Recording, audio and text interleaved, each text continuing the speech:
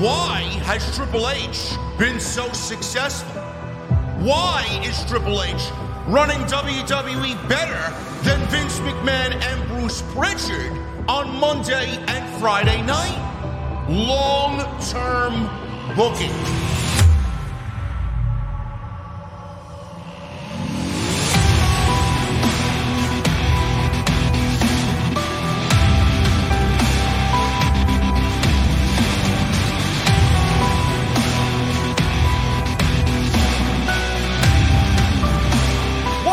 Guys, thank you so very much for joining us right here on Off the Script. This is your AEW Revolution 2023 post show. I am your host, JD from New York.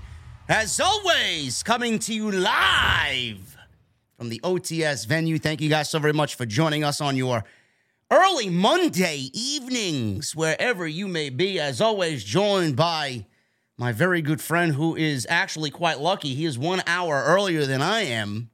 In the central time zone, Chi-Town Smark, Jesse. What's going on, man? How you feeling tonight, bro?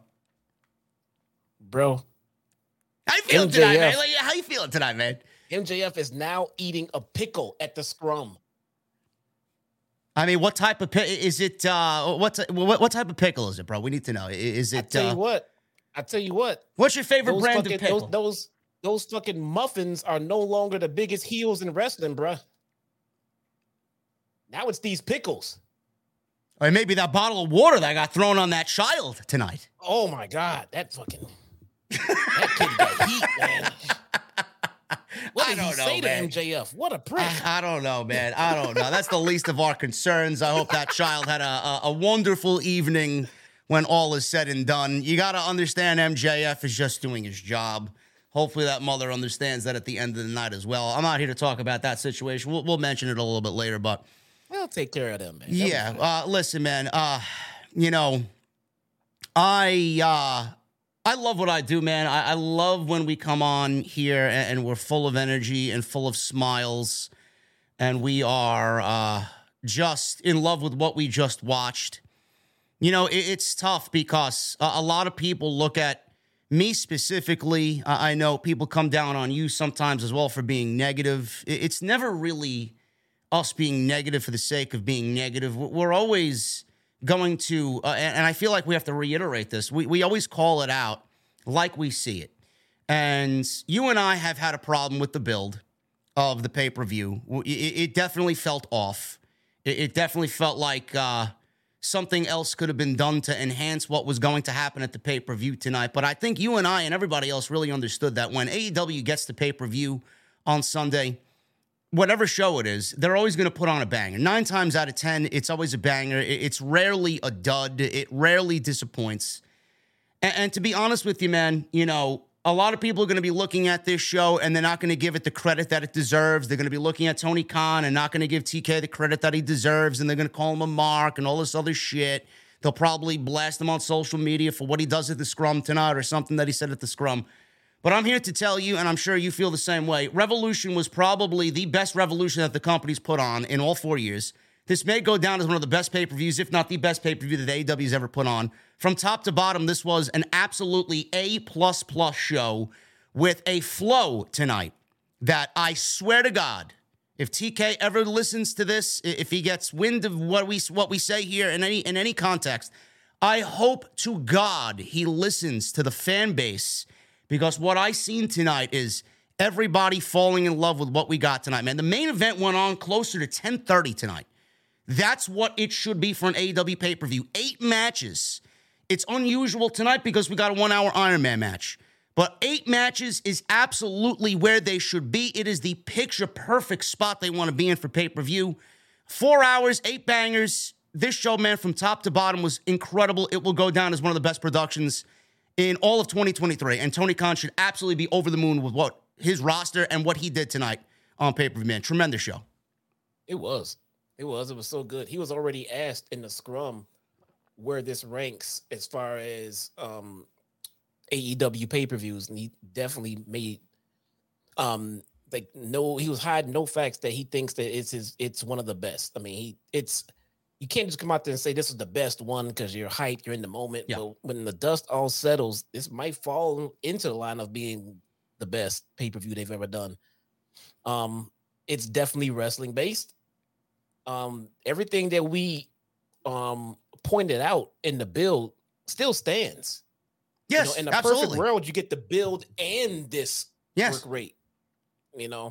But nonetheless, you can't take away from the work these guys put in this pay-per-view, man. This was fantastic, man. The crowd was incredible tonight. You would think with a 1 hour Iron Man match that the crowd would be kind of waning towards the end of this thing, man. Absolutely energetic from top to bottom. I think the only time I felt like the crowd was flat was not because of how bad, if I'm not saying anything was bad on the show, or if they thought anything was bad on the show. I mean, they were just blown away by every fucking aspect of the show that was so top notch. I mean, we came out of the Moxley and Hangman match, and the quietest the crowd was tonight was in that Wardlow and Samoa Joe match, which sadly was in, I don't want to say a death spot, but I mean, they got the short end of the stick following that fucking match. And nobody really gave them the reaction that they needed because they had a very good match. And even in the Iron Man match, for 1 hour plus, this crowd was as on fire as anything I've seen so far this year, man. You got to give it to San Francisco as well. They made this pay-per-view as memorable as we're making it sound as well. They did. They even, I mean, I as well thought the Wardlow and Joe match fell into a death spot.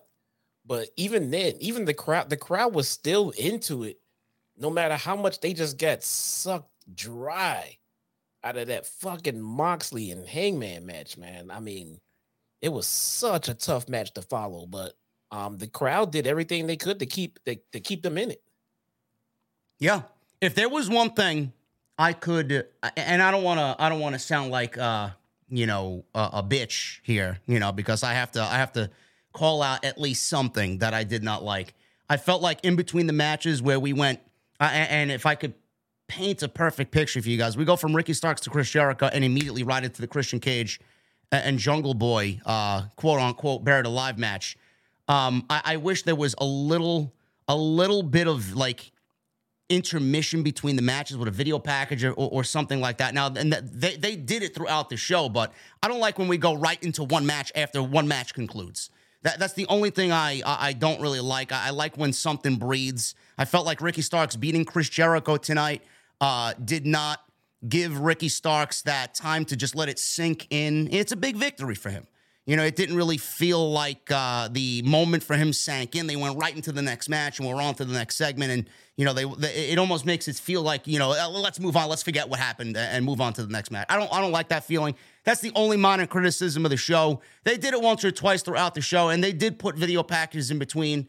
A little crash course on Christian Cage and Jungle Boy would have been nice to go into that match. But regardless of that, absolutely complete banger of a show. And Jesse and I are going to go over all of it tonight. We're not going to go over sequence by sequence, move by move here. We're going to talk about what we liked and what we didn't like about the matches. And I'm glad you guys are joining us. I know you guys are watching the Scrum right now. AEW's got their media show, Scrum, with all the people that were invited out there, the journalists out there. But I'm sure we'll get some more people in the venue tonight. We're open late. And once that's over, we will still be live right here on OTS. We're gonna get right into it quickly. Let me put some music on. I wanna get some plugs in here. Follow me on social media at JD from NY206, Twitter, Instagram, TikTok, Cameo. Thank you for all the love on social media tonight. You guys were incredible. You guys can follow Jesse on social media as well at Chi-Town Smark. He does have a YouTube channel under the same name as well. He's gonna be doing some watch-alongs for Ring of Honor, if I'm not mistaken, bro. Is that going to be a weekly thing? Yes. We are moving on from dark. The Ring of Honor, my Ring of Honor stream, came up in some impressive numbers. Yeah, I saw that. At least for my channel. I mean, yep. I like to temper my expectations here, but for the first stream with very little thought into the show and everything else, my stream did something of which I would get for a pay-per-view. So I'm going to improve on that and work on that, and we're gonna move on from dark. But Thursday's dark, Friday Rampage, and you could be getting some original content on those blank days now. So stick around. There you go. So go follow Jesse on YouTube as well, on Twitter. Make sure you guys hit that thumbs up. We got 2,100 people in the venue right now. 580 likes. No doubt about it. Should be 1,000 likes easy tonight on the podcast. Make sure you guys hit that thumbs up and show some support. Helps me out tremendously. Super chats are open. Get them on in. We're going to hang out at the end of the show with our opened cold beverages. And make sure you guys also go check out all the other content on the channel. Plenty of it. YouTube shorts are up there. I got a couple more shorts coming tomorrow based off the content we did this weekend. Off the Script 467 was live last night. Some people were calling it a brilliant show on Twitter. Thank you guys very much for all the love on that. Tons of topics to go over. Got a brand new week tomorrow, or tonight rather. Today. I don't even know what fucking day it is. Raw will be live for Raw, and we will be live on Tuesday for NXT Roadblock. Should be a big show on Tuesday, so I'll be covering that as well. Not really in the rotation of shows, but we'll be covering that. Wednesday, we'll be live with Dynamite again, the Fallout show from tonight's Revolution. So make sure you guys go check out all the content on the channel, and please hit that subscribe button down below and turn on the bell for all notifications. All right, Jesse, we had a 0 hour tonight, 0 hour match that I want to focus on. Normally, I don't really focus on the 0 hour stuff because it doesn't really pertain to anything important going on in AEW. But I want to focus on this because I'm watching this match as I order the pay-per-view through my cable provider, Verizon, tonight. And I watched the trios match that was on with the Varsity Athletes and Mark Briscoe versus the Lucha Brothers. You and I talked about the trios division that could be, bro, in AEW. And I need to say right now 2 things. One, the Varsity Athletes and their ring entrance and their whole shtick on the stage that they did with the spotlights and them being announced like they're fucking being announced over the PA system for a fucking basketball game. I thought that was fucking great. I thought whatever presentation the Varsity Athletes had tonight, on top of what they did in the ring tonight, was fucking the best I've ever seen them. And I kind of wrote them off as like, this is a nothing fucking team. After tonight, I'm thinking to myself, I'd love to see more of those fucking guys in the trios division. I think they got a decent little fucking shtick going on over there with Mark Sterling. And then on top of that, man, do I love Briscoe and the Lucha Brothers as a trio, man. That shit should be fucking a regular thing. You got 2 teams right there that should absolutely be on TV in a trios capacity building that division, bro. I thought that match was fucking great on the 0 hour. I don't want to see the Varsity. What the fuck is wrong with you? Man, they were good tonight, bro. I watched too much Dark to want to see. Man, they got some good heat tonight.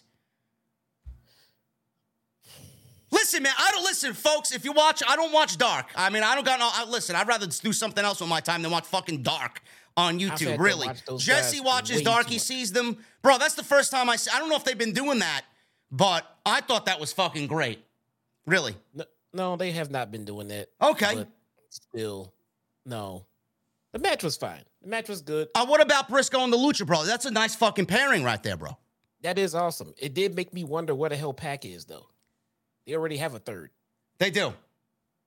I don't know. If they do go anywhere, they need to tie up that story because there would be no reason why. I don't know why they would get rid of Pac for Mark Briscoe, but if it gets Pac in a singles capacity, man, I don't have no problem with that either. No, Pac would be perfectly fine as a single. Mark Briscoe definitely needs a home. He needs something to do. I'm guessing he's going to be stationed at ROH. We need to find out what's going on with those tag titles as well. But it's good to see Mark, man. It's good to see Mark in a nice little spotlight match. Yeah, I did enjoy that, and it's good to see him smiling, man. It really, really is. So I will never not want to see Mark Briscoe on TV, doing good shit, man, because he deserves it.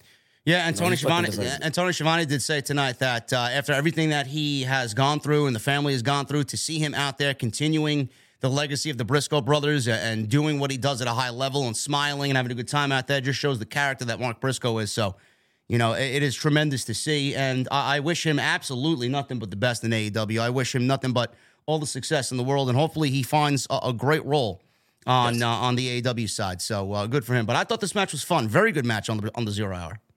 It was. If we're gonna bring Pac back, all right, and put him back with his team, it would make sense. if we want to find another tag team to form or to put him with to make a trio, FTR would be a fit. Yeah. That would be a fit.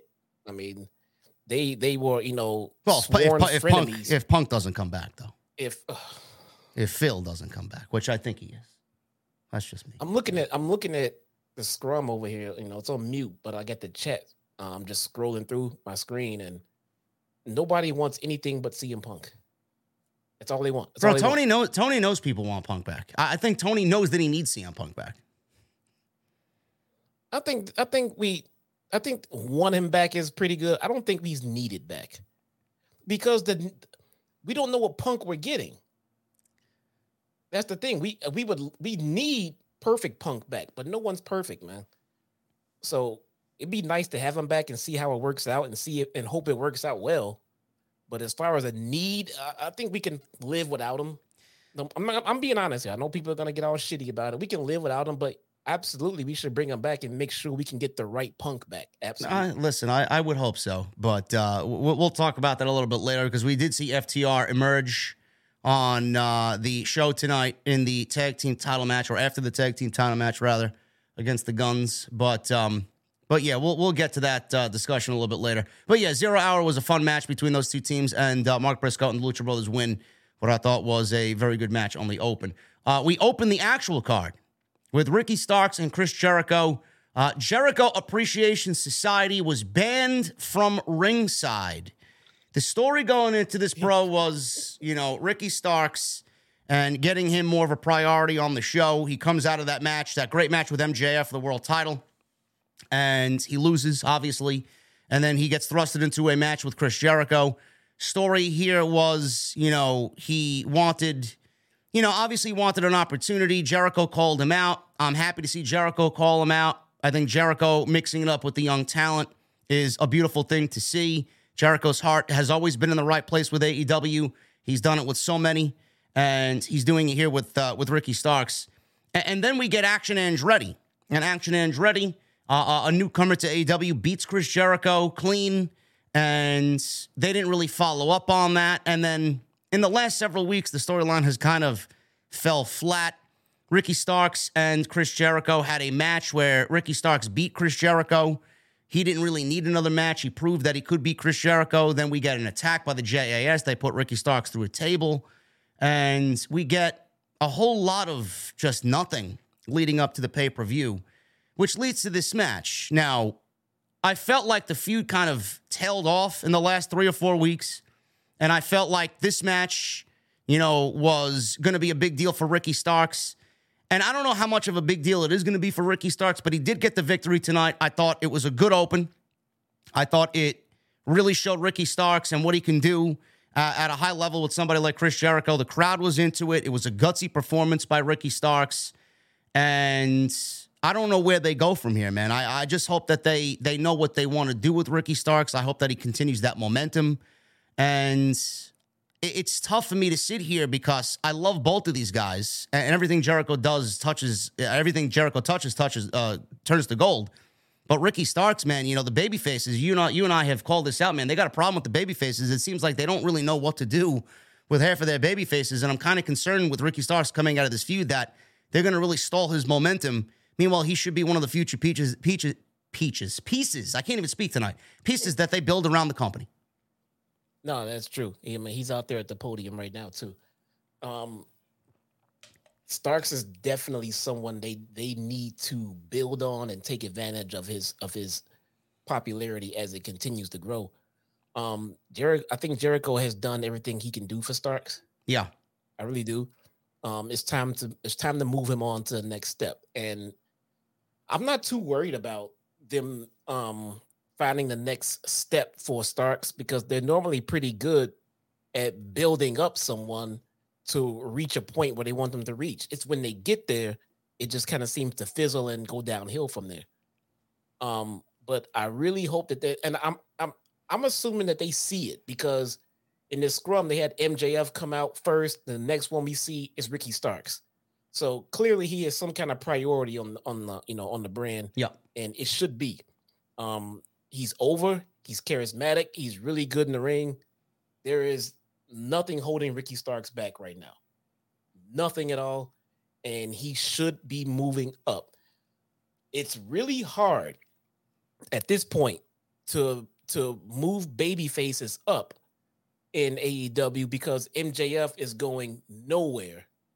Absolutely nowhere. And he's not losing that title. He's going to sit right there on top and he's going to be champion. Period.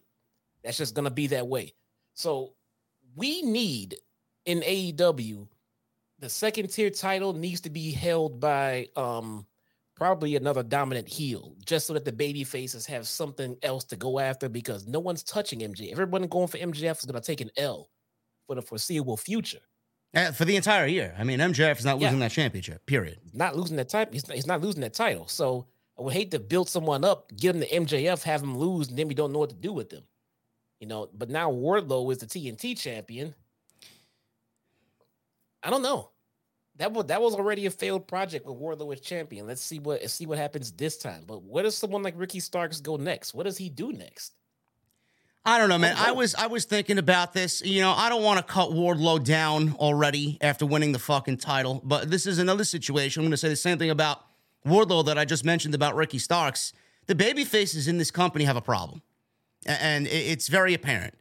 Wardlow winning the TNT championship, I don't know how many people, and I love Wardlow. We love Wardlow. Don't get me wrong. Don't get Jesse wrong. It's just the fact that he's been creatively fucking fucked over with everything that happened, you know, in the second half of 2022. He's not recovered.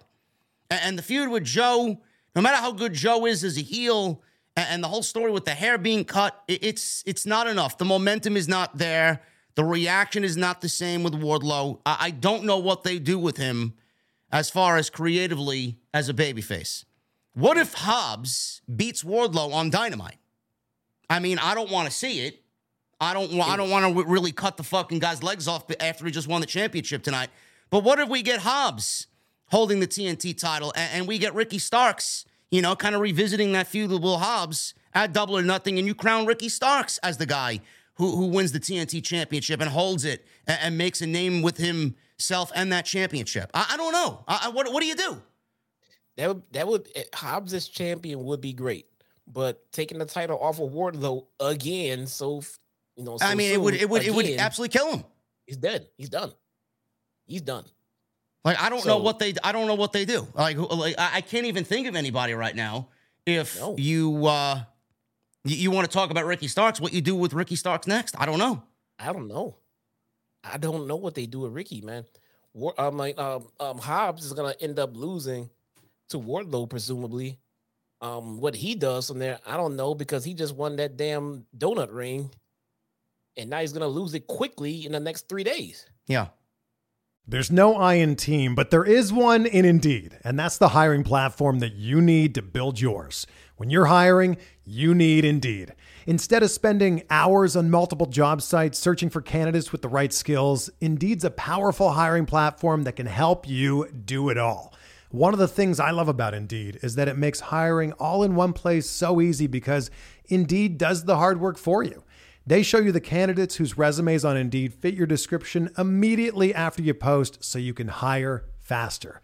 Join more than 3 million businesses worldwide that use Indeed to hire great talent fast. Start hiring now with a $75 sponsored job credit to upgrade your job post at Indeed.com/Blue Wire Sports. Offer good for a limited time. Claim your $75 credit now at Indeed.com/Blue Wire Sports. That's Indeed.com/Blue Wire Sports, and support the show by saying that you heard it on this podcast. Indeed.com/Blue Wire Sports. Terms and conditions apply. Need to hire? You need Indeed. Yeah, that's a problem in itself. That's a problem within itself. Look, if he's gonna win that ring and then eventually lose to Wardlow, it's okay, because Wardlow needs to be champion for a while. But why are we jumping straight into Hobbs versus Wardlow? Why are we doing it right away? We give it time, work a build into it, give it some time, and then maybe people might believe that Wardlow might lose the title because he didn't just win it on the weekend. And maybe we'll get some interesting back and forth in the meantime. I don't know. It seems like a bad situation right away, because you don't want Hobbs losing because he just won that damn donut ring. And you definitely don't want Wardlow losing because that could be the end of his run, period. Maybe Wardlow goes heel. Does Wardlow need a heel turn? Because the babyface reaction just isn't there. Like, tonight was a bad gauge. But yeah. I don't feel like the babyface reaction is anywhere where it needs to be after what we saw from him and MJF and that storyline in the summer last year. Yeah. Did the lights just go out? What happened? The lights just went out in the scrum. It looks like. Oh, the backlit board they had went out. Never mind. But a heel turn for Wardlow might actually make things a lot better. Keep him as a dominant heel champion. Give the baby faces something to strive to. I mean, Wardlow is a beatable heel champion. Yeah. So that might be the best thing. I mean, because they've hot potatoed that title way too much. Titles are moving too much. I don't like the story and the investment we got into the trios titles just for the elite to lose them already. Titles are moving way too much, man. Yeah. Yeah, maybe a slow burn with Wardlow would actually be the right move here to turn him heel. I don't know. We're just discussing, if you guys are just joining the stream, we're discussing Ricky Starks and what we do with Ricky Starks after the feud with Chris Jericho, because after tonight, it's over. I mean, there's nothing more for Starks to prove to Chris Jericho. But the match itself was fine. I mean, I felt like their match on Dynamite was a lot better than what we got on pay-per-view, but that doesn't really mean anything. I thought tonight was a good match to open the show. Starks, at one point, countered a code breaker into a powerbomb. Jericho was beating him down through most of the match. He tried the Rochambeau and a spear, only for Jericho to the code breaker in midair for a very close near fall. Jericho looked for a top rope dive. Starks hit the spear, went for a cover, got a 2 count. So they're back in the ring, standing on their feet, and they are going at it, blow for blow, slugfest. Starks tried a leap off the top rope, tweaked his leg, which allowed Jericho to apply a Walls of Jericho, which Starks then countered into a single leg crab. Now, JAS was banned from ringside. But Jesse, all of a sudden, we see Sammy Guevara come out and strut to the ring like there's no fucking rules in place for this match. Like the contract was null and void during the end of this match. Why is Sammy Guevara allowed to walk through the curtain when JAS is banned from ringside? That I didn't understand. There should be some kind of repercussions for that on Dynamite. I mean, otherwise, why are we getting these stipulations for banned from ringside? I don't know. Banned from ringside. No, I'm going to come out anyway. Well, now something should happen. But now we don't have an authority figure to dish out said discipline either. But yeah, you can't do that. When you tell us, okay, such and such is banned from ringside, you're telling us that we're going to get one-on-one match with no shenanigans. Yeah. That's what you're telling us. We're going to get a match with no shenanigans.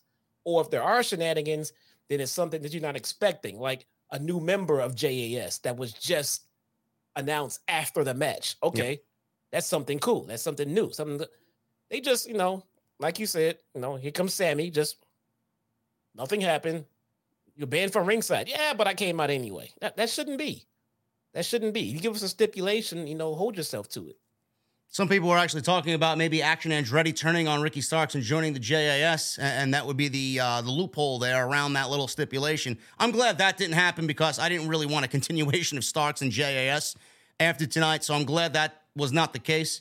But Guevara was out there, and Action Andretti, speaking of which, he jumped the barricade and speared Sammy Guevara right in the aisleway. Aubrey Edwards, all of a sudden, distracts herself with these two guys, and Jericho grabs Floyd the baseball bat, hits Starks in the ribs.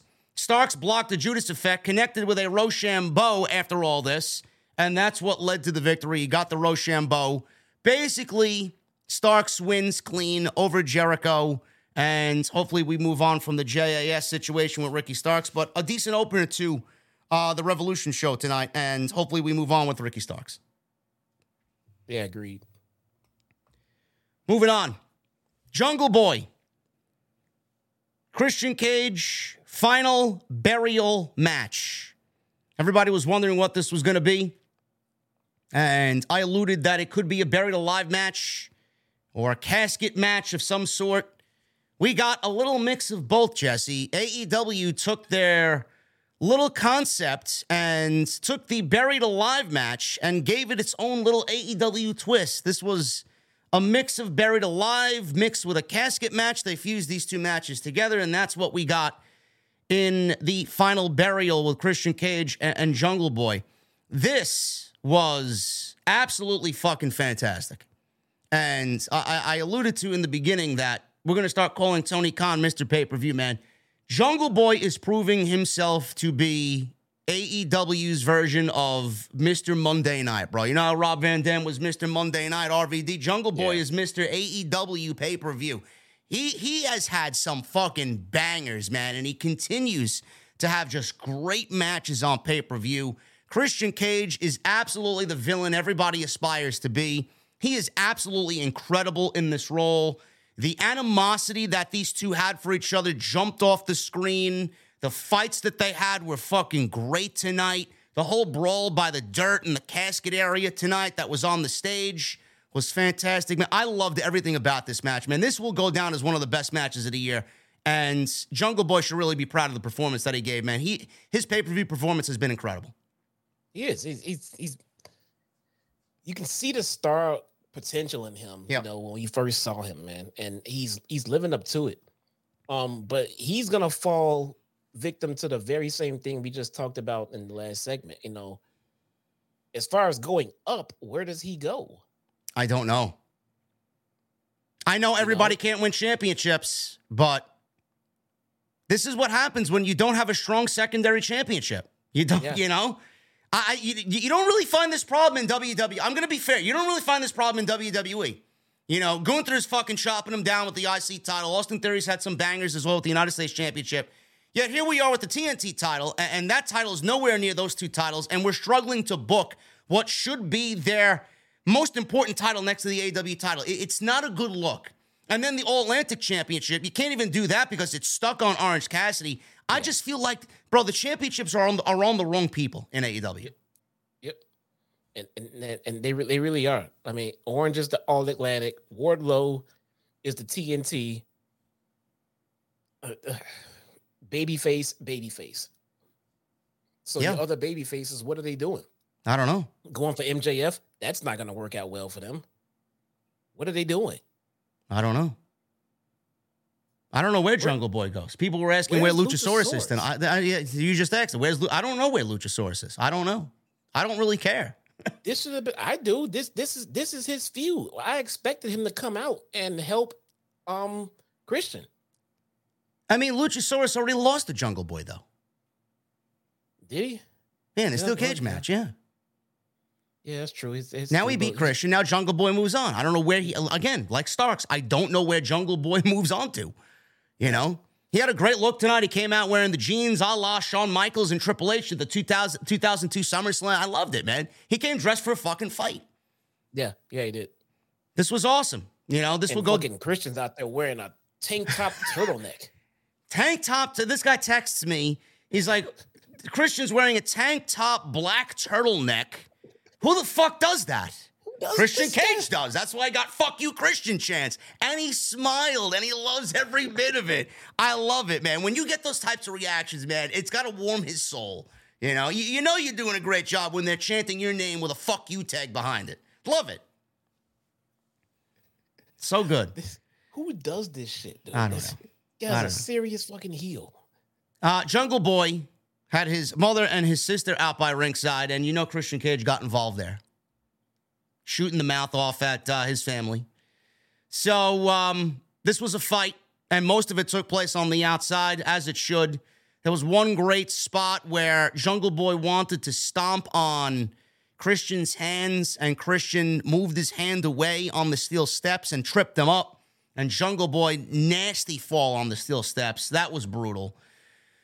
Jack Perry, Cage tried to slingshot through the ropes, but Jack Perry avoided avoided that and then nailed the tope. Perry attempted to stomp on the right arm, like I said, but Cage swept the legs out from Jungle Boy, landed on the steel steps. Cage was bleeding from a headbutt. I did not initially see the headbutt, but Christian Cage has the distinction of bleeding first tonight. It wasn't Jon Moxley. So there you go. So Christian, yeah, I know, who would have thunk it? So Christian took a headbutt, starts bleeding, and then he takes off Jungle Boy's belt and absolutely fucking starts whipping him like a bitch out there. I love that. Crowd was so into that. Even Jim Ross was saying, his back is going to look like fucking hell tomorrow morning. Holy shit. So he violently whipped him in front of both of his mother and his sister. Cage then lifted the casket. They're up on the stage, and the lid is open, and inside the casket there is conveniently a plethora of steel chairs. So he came prepared for this final burial match. Jack Perry's on the stage there, and the stage had this hole with the casket and dirt. Like I said, it was a mix of a buried alive match and a casket match. So Jungle Boy started fighting back, and Jack Perry fought back. Both men trading shots on the stage in the dirt, and Christian Cage backdropped Jungle Boy onto the stage. Cage tried a kill switch, set up the chair, but he was sent flying off the stage, and Jack Perry did a somersault, moonsault off the stage to the outside on top of Christian. Then Christian starts backing off. He starts begging, and he hits a desperation low blow. He's trying to drive Jungle Boy into the casket. He drives him face first into the casket. Perry then was placed in the casket, fought out. Cage threw dirt into his eyes, connected with a kill switch. Then he's got Jungle Boy where he wants him. He tries for a concerto, but missed, and Jungle Boy swung a shovel to knock the chair out of Christian's hands. Christian was desperately trying to get back into this. He took the shovel, missed the shovel shot. Jungle Boy hit the snare trap. Cage was passed out. Perry set up for a concerto, and my God, man, this concerto was absolutely fucking brutal. He was knocked out. Jungle Boy puts Cage in the casket, and the visual of him closing the casket and the casket just fucking going into the dirt with this fucking puff of smoke that popped up from the grave was a great fucking sight. It was a great sound. I'd love to see something like this return on AEW television when the time is right and the feud calls for it. I thought the setting was great. I thought the look of it, the aesthetics were great. Both guys brought it. The visual of the casket just fucking being slammed into the dirt like that with Christian inside was great. I loved everything about this, man. I'm happy for both of these guys. And the shitty thing is, and this is not Tony Khan's fault. This is not his creative blunder on TK. Christian was legitimately out for months, and this derailed the feud. And kudos to both of these guys for picking the fucking pieces up where they had left off and continued the feud as if it never really happened to Christian, like he was never really injured. The intensity just never went away, and kudos to both of those guys for maintaining that, man. The feud kind of died off a little bit in the fans' eyes, but this match made up for it. I thought this was fantastic. It was. I mean, it what can you really say about it though, man? I mean, I thought it came off very well. I mean, it played off well on TV. It was entertaining. Where do we go from here? I don't know. What happens to Christian? What happens to Jungle Boy? I don't know. My biggest, it feels like Luchasaurus is a big question mark in this. Even though he had his match with him already, it feels like maybe if Luchasaurus would have come out and tried to help, and then he overcame him and Christian, maybe. But it just seems like he's a missing part to this equation as we try to blow it off. You know what I mean? Yeah. We have not seen them interact in a while. And the last we heard, Christian and Luchasaurus were together. I mean, we have not seen them together. Is this guy hurt? Are we still dealing with the mask situation? Like, what's going on with Luchasaurus? He's missing from this storyline right now. Do you want to see Jungle Boy and Luchasaurus get Jurassic Express back together? I do. I absolutely do. And back in the tag division, I absolutely do. I want it to make sense. I don't want it to happen this Wednesday. I want to see it make sense and come together as a best friends getting back together story. Yeah. Let it take place over the course of a few weeks. Let Christian Cage try to be the one to stop it from happening and be the little prick trying to intervene. And then they finally come back together and then they team back up and get that team back together. That would be something for Jungle Boy to do. Yeah. to advance in the tag division and go back for the tag team titles. I would like to see that as well. I think they're missed. Not to take anything away from Jungle Boy, because I do think that if he stays on this course, that he will definitely be a challenger for MJF this year for the world title. He's not going to win it. It's too soon. Yeah, it's too he's soon. not going to win it. But I mean, he's going to be one of those guys. Darby and Jungle Boy are just absolutely shoo-ins for matches with MJF. I mean, it's inevitable that it's going to happen. But I like where he's needed now. You know, Jungle Boy is so fucking good. I feel bad that he's not going to be in a position that's really going to suit him that he deserves, because right now there's no room for him. There's no championships for him to win because of the way the situation is with the championships. MJF being the world title, two baby faces holding the mid-card titles. I feel like the tag team division right now is sorely needing some talent to get it right back to where it was. And I think Jurassic Express was a big part of that. I think taking them away kind of actually hurt the tag team division. It is. And I appreciate what they were trying to do with it, but those two need to be together. I mean, if nothing else, for their own sakes, because there's not too much going on individually for these guys outside of their tag team. Yeah. Right now, it would make more sense for them to be together, and they were more interesting together. I think when you separate them, they're both over as fuck, and they can both get there, in the long run, but it'd be so much easier as a tag team, and the division needs tag teams right now. It'd be the best thing to do is put them back together. Maybe they find a third and make it a trio, man. I don't know. Maybe Hook could be that guy. Jungle Boy, Hook, and Luchasaurus. He'd be focusing on the tag division again, not the trios, man. I know, but I mean, there's no rules that say that trios can't really, do tag team. No, there's got rules in AEW do not exist. I know. I don't know.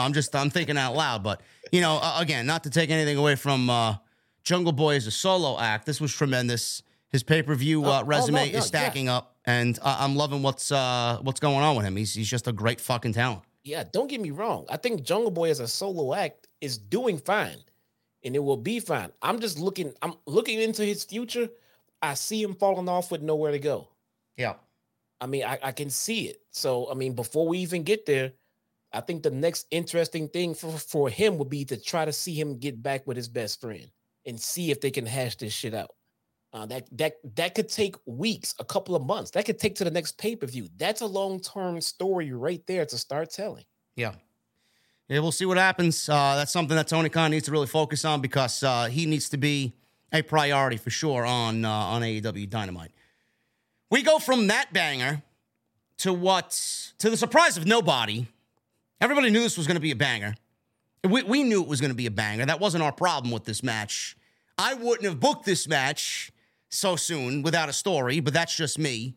But I guess all six guys kind of proved people like us wrong. You wanted a story, but the match was fucking great. I guess we didn't really need a story. No, you can't really base it off that, and you really can't use that as an excuse, because something like this deserves a story. But regardless of all that, the House of Black, Malachi, Brody, and Buddy Matthews with Julia Hart against the Elite, Kenny Omega, the Young Bucks, Matt and Nick Jackson. I don't even know what to say about this.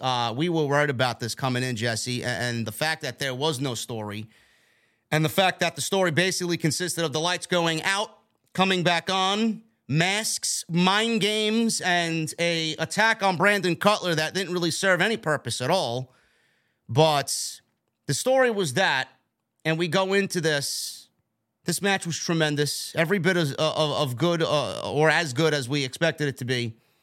And the one thing that we worried about on top of the lack of story was AEW booking themselves into a fucking corner because of two reasons. One, the Elite just wasted 2 months trying to win these trios championships. Do you take the titles off them after they just gave us 2 months of chasing the fucking titles in a best-of-7 series?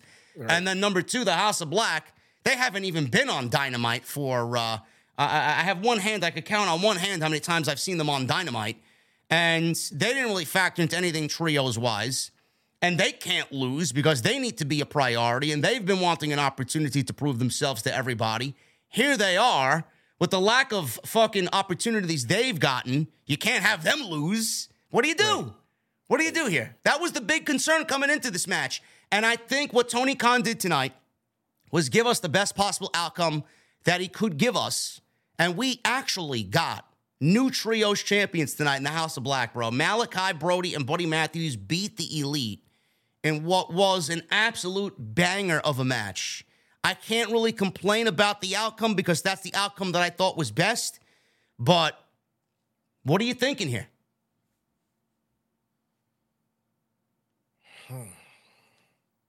Yeah, I don't know, man. I mean, the match was great. The match was great. But yeah, I mean, how do you book this? I mean, I wouldn't have booked it.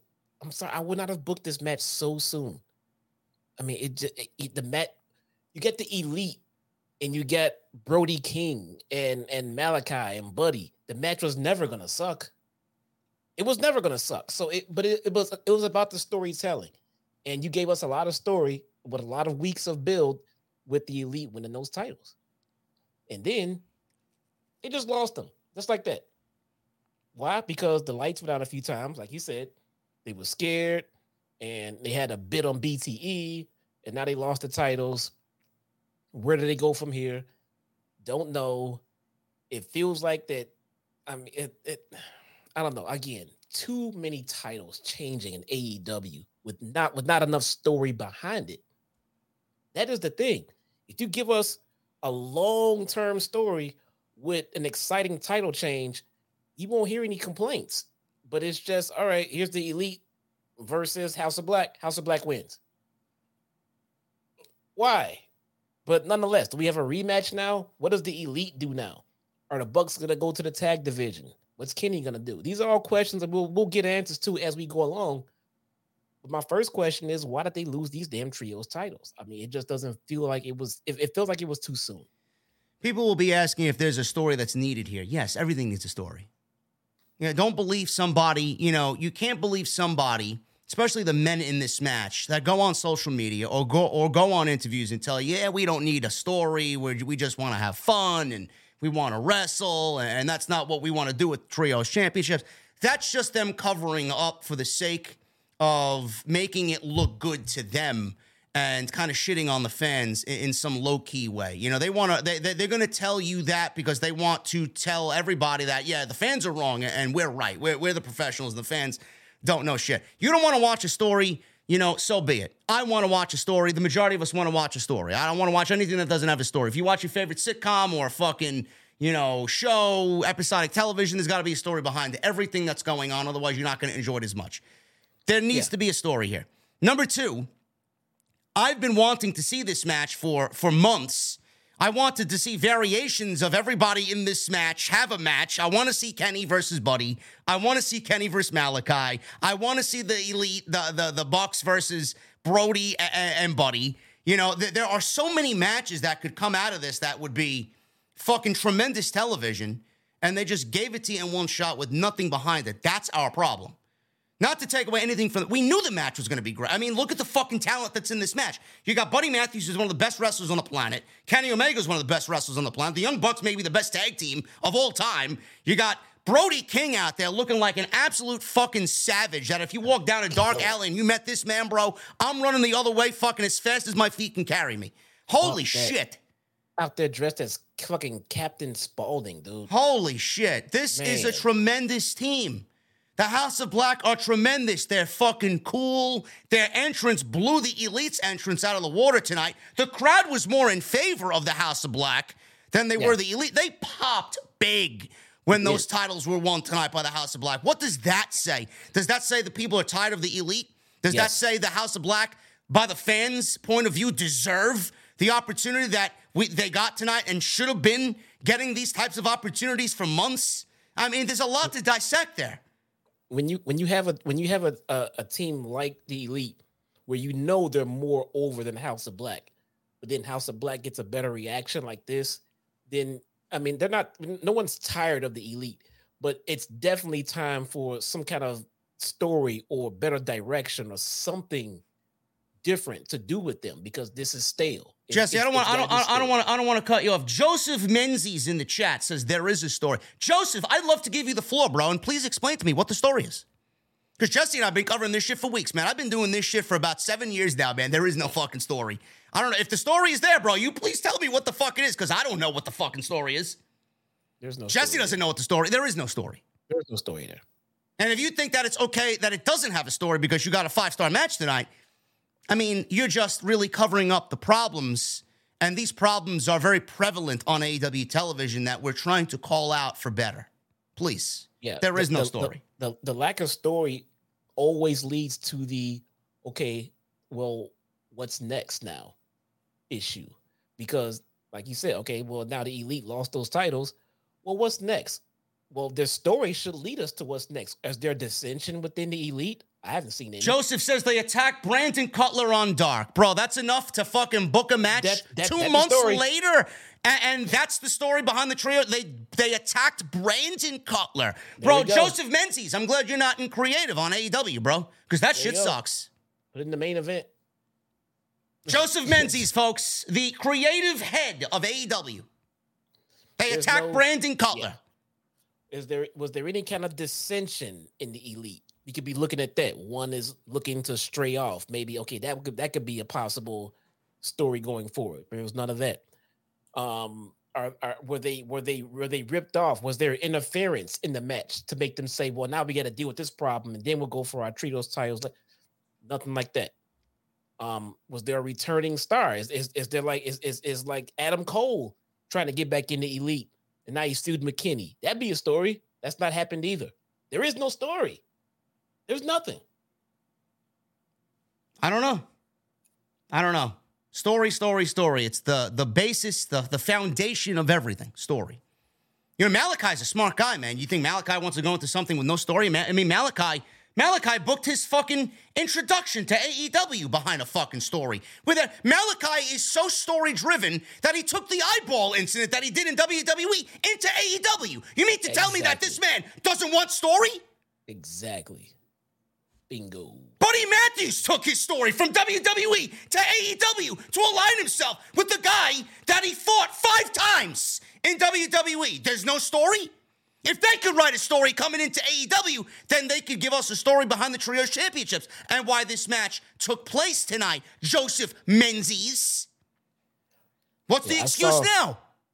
I saw the story that Buddy Matthews is going to be getting tonight, and I saw his damn girlfriend tweeting about him. Buddy Matthews is incredible. Man. And so is his girlfriend. Good for them. A lucky man. Unbelievable, man. Stop making excuses. I'm not saying we're not complaining because the match was fucking incredible. I love all 6 of these guys. I want to see these guys wrestle. It is my desire to see Buddy Matthews on TV more. He is fucking absolutely out of this world. So is Malachi. His wife might not think I'm incredible, but he's a great fucking talent. Brody King. I mean, I'm glad these guys won. Great. But where do we go? If it's difficult for us to figure out where we're going next, who's next in line? Are we, like Jesse said, are we going to get a rematch? We're going to get some one-on-one matches? I mean, that's fine for the interim. It's fine to pop the fucking audience for a week, but over a long-term period, where do we go? Do we have 6 more matches of the Elite versus House of Black now? I mean, if there was a story built into this and this was the end result and then we move on to something else, I mean, it would have been a little bit more memorable, but all you're going to look back is that, oh, this was a banger match. Yeah. Where do we go next? Yep. I don't know. Crowd was hot for this. Not even going to bother going over this because this was all over the place. So I'll take it up towards the end of it. Omega was snapdragon suplexing Malachi into oblivion here. That was fucking awesome. But Omega tried a snapdragon on Brody, who countered into a fucking absolutely vicious lariat. Bucks cut off a triple team. Black fired off a knee pump and leg submission on Omega. Matt broke that up with a dive. Everybody took turns hitting big moves. Omega and Black stood tall. Forearm battle, knee battle. Both men just crumbled. All of a sudden, Julia Hart distracted Nick long enough to get trapped in a sleeper on the apron by King, choking him out like he did Darby. So Matt broke that up. Omega took him out with a V-trigger. So we get those multiple snapdragons on Malachi by Omega. So Julia Hart gets on the apron again. And she is trying to sway the match in the House of Black's favor. Omega tried for a one-winged angel on Malachi. Black broke free. Omega fired off a V-trigger and accidentally took out Julia. Or maybe it was purpose. Maybe she intended to get hit. I don't know. She got knocked out with a V-trigger, so good on her for taking that. She falls to the outside. Black hit Black Mass. Omega bailed, or he was bailed out by Nick because Malachi went for the cover. Dante's Inferno by House of Black connected on Omega. Bucks broke it up.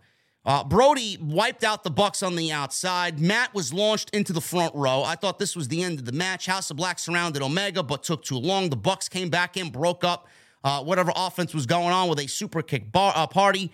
BTE trigger connected on Malachi.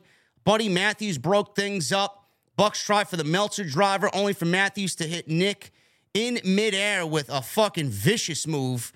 Nick was planted with Dante's Inferno, and the House of Black win the Trios Championship. So what was a tremendous match. I'm glad that they won, and we all knew it was going to be a banger. But next time, these titles, the TNT title is prone to it, needs to change. The All-Atlantic Championship, prone to it, needs to change. And the Trios Championships are prone to it. It needs to change. It looks like the only things, as far as titles are concerned, that AEW that has a story are the Triple B, the AEW World Championship, and even the Women's Championship has a fucking story. I mean, the Women's Championship has a story. You know how far that's been neglected, It is. It feels like the Women's Championship is brewing a bigger story behind their front story right now, and it's coming along just fine. It's ridiculous. Absolutely ridiculous. Congratulations to the House of Black. Absolutely tremendous match. It being on the show tonight made the pay-per-view that much better, but, I mean, I would have... Imagine how good it would have been if the fucking story was behind it. I guess the AEW fans don't really care for a story after we got a 5-star match tonight with these 6 guys. I mean, whatever it is, I guess we're complaining for no reason, but we'll find out on Wednesday where they go next, man. Where do the Elite go? I know one topic that Jesse and I have talked about vigorously. I really hope, Jesse, after this is over, that we move on from this. The House of Black and the Elite go their separate ways. Kenny Omega gets back into a singles capacity, and the Young Bucks get back in the tag team division. That's what needs to happen. Easy. And keep them together. And keep them together. They can stay together, but them separated, adding both depth to the singles and the tag team division, I think that's the best for business here. It is. It absolutely is. And also, don't forget, we have something brewing with the Elite and Don Callis and one Konosuke Takeshita. Yeah. So let's see where that's going next. Don is trying to bring him into the fold. So we'll see. The whole idea, I don't know what the idea was behind the Elite getting the Trios Championships. Back in the day when Kenny Omega and Adam Page won the tag team championships, that was the absolutely most brilliant move for Tony Khan to make, as that reign built the tag team division and led to a story between Page and Omega that played into the greatest long-term booking angle that AEW has had up until this point, okay? That was great. I think, Jesse, they tried to do the same thing with the Trios Championships, but I think it kind of fell on deaf ears because I don't think they understand how much talent is on this roster now. They did not need to do what they did with the tag team titles like Kenny Omega and Page did with the Elite here with the Trios Championships, knowing that you got the House of Black, who are absolutely capable of doing what they did with the tag team titles with the Trios Championships now. So it kind of was a waste of time, to be honest with you. It was, man. I mean, and again, if you guys are just joining us, it might sound like that we didn't like the show. But that's not the case. We love the show. It was a fantastic pay-per-view. We're going over it in order at this point. So if you're just joining us, we love the show, but we will pick out the parts that we just didn't understand or enjoy. Bainbridge Omega in the chat says, you want story? Go watch Days of Our Lives. Sounds like Bainbridge Omega's got the IQ of Ryan Satin, a fucking retard. Get the fuck out. You want story? Go watch Days of Our Lives. I mean, I don't see you fucking complaining about the story that you're watching with the Bloodline play out on Friday night. You want story? AEW is very capable of story. They told MJF and CM Punk, incredible story. They told Page and Omega, incredible story. They're capable of story. The company that you love is very much capable of story, but all of a sudden you're just throwing it to the wayside, and now it's not a problem that there's no story here. There needs to be a story. Fuck out of here. Funny part about that is a lot of people have always said that pro wrestling is nothing but soap operas for adult men. And fine, I'll take that. So if wrestling is a soap opera for adult men, then it should definitely have a fucking story. You know, AEW is a little hot take for Mr. Bainbridge Omega and Robert Menzies. You know, AEW, you know, no matter how much of the alternative they really are compared to WWE, which is kind of not really that much because Triple H is kind of doing the same thing that Tony Khan's doing over on the WWE side of things. You know, there was this little thing called Black and Gold, right? AEW basically is the model of Ring of Honor and NXT Black. NXT was a model of Ring of Honor, and AEW is a model of Black and Gold. But I never once heard Jesse and I complain of a lack of story on Black and Gold. There was story every fucking week. So a 1 hour show. And the shows are the same. 1 hour every week. Takeovers were the most brilliant shows that they ever produced. And there was story in everything that they did. Now, all of a sudden, people don't want story going into AEW Revolution and pay-per-views and this and that. I mean, what are you guys, fucking stupid? It's the same show. NXT had 1 hour of pre-recorded television every week. Pre-recorded. They recorded NXT. What do you think Tony Khan is doing? It's NXT. You're watching NXT Black and Gold on Wednesday night. That's what you're getting with Dynamite. What are you, fucking stupid? I can't tell the difference. The only thing that they don't have is WWE's rich production. That's all they're missing. And Kevin Dunn. That's all they're missing. Unbelievable, guys. I mean, please, holy shit. It's like there's some new breed of fucking stupid every AEW pay-per-view in this chat. Get me started. Anyway, moving on. Did we find out who that kid was that Julia Hart came out with?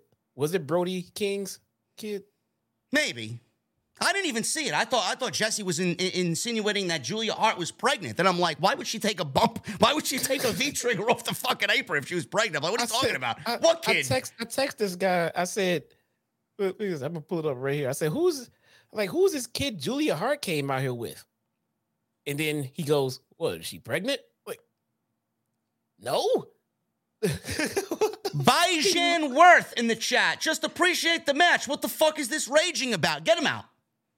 Get him out. Clearly you're a noob here. I don't want noobs here, bro. If you're gonna be that fucking stupid as a noob, get him out. Come on. We love noobs. Come on, man. Holy shit. What's the raging about? We love sensible, smart noobs. Join us. It was Brody's son, says not today, Jay. There you go. Brody's son, okay. I was like, oh man, House of Black won. Look, there's Julia. She got knocked off the ring apron and came back with a child. What the fuck just happened just now? Man, I tell you what, man, Julia Hart is Lee Johnson's lucky guy, man. She is my guy, Lee Johnson. Shout out to Lee Johnson. Shout out to Lee Johnson, man. Shout out to Big Shotty. He had a main event with Konosuke Takeshita on Dark, man. Really? See, this is what happens when I don't watch that. Was it good? Yes, damn good, man. All right. Damn good. Damn good match. Absolutely. He looked good out there. Yeah. Is Lee getting better? Lee is good to go, man. There you go. Lee is good to go. He's 100% from his injury. He's good to go. Waiting on creative, bro. And he's out there with Konosuke. They got plans for him now. There you go.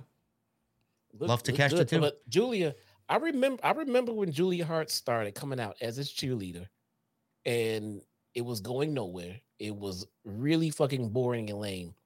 And I think she's nailing this gimmick that she has. Yeah, she looks great out there, man. You know, you know what I love most about it? She looks so fucking creepy with that hat, man. You can't see her face and the veil that covers that. She got that down perfect, man. I love that look. Yes. She definitely is nailing that gimmick. She's had sporadic matches here and there on Dark, and they've booked them well around her gimmick. Yeah.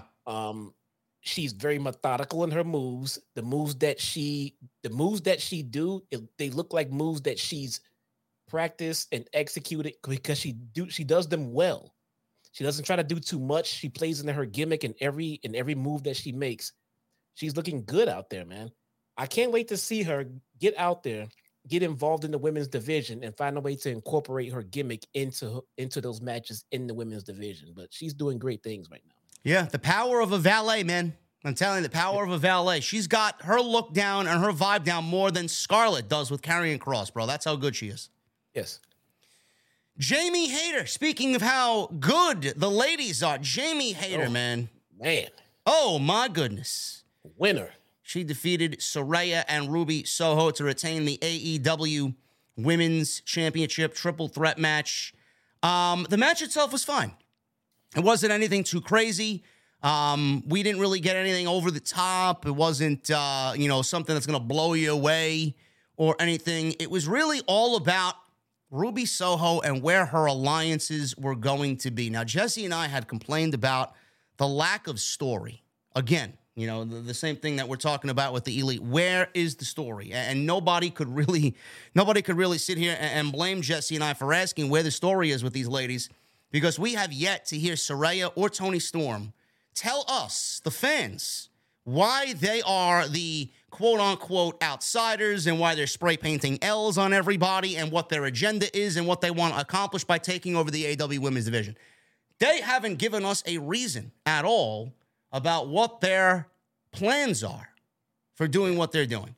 Now, we go from Ruby Soho and where she goes to now how Britt Baker and Jamie Hayter are going to respond, because this is obviously becoming a war of attrition here, a civil war within the AEW women's locker room. Jesse, the story of the match was Ruby Soho, at the end of this thing, she failed to win the women's championship, but she now showed face and aligned herself with her ex-WWE ladies. Toni Storm and Saraya now have Ruby Soho in their corner. Okay, some progression. There we go. So now it looks like Britt Baker and Jamie Hayter, they need an ally. Yeah. Cue Hikaru Shida. Let's see. Or are we ever going to cue Mercedes Moné? Or Thunder Rosa. She's an original. She's an original for sure. And as what a story it would be, man, to go from them hating each other to them teaming together for the common good of the women's locker room, man. That's a story in itself right there. It could be. And it also sets up all kinds of potential different directions when they branch off from that, because I think there's still room for Thunder Rosa to come back and turn heel. I think there's still room for Britt Baker to turn heel on Jamie Hayter. They could also prolong that and put it off to later. That feud is always going to be there. The more I see Britt Baker, hi, Brittany. Hi, Britt. How are you? Congratulations on the 6 years with Adam. I love you guys both. I really do. Fantastic. Bebe. We're big fans of Bebe. Fantastic. I think that feud's always going to be there. Probably thinks we're a bunch of fucking assholes, man. I swear to God. We are. The more I see Britt Baker smiling and putting over Jamie Hayter as champion, the more I see evil bitch Britt Baker from back in the day saying, that's my fucking title and I want it back.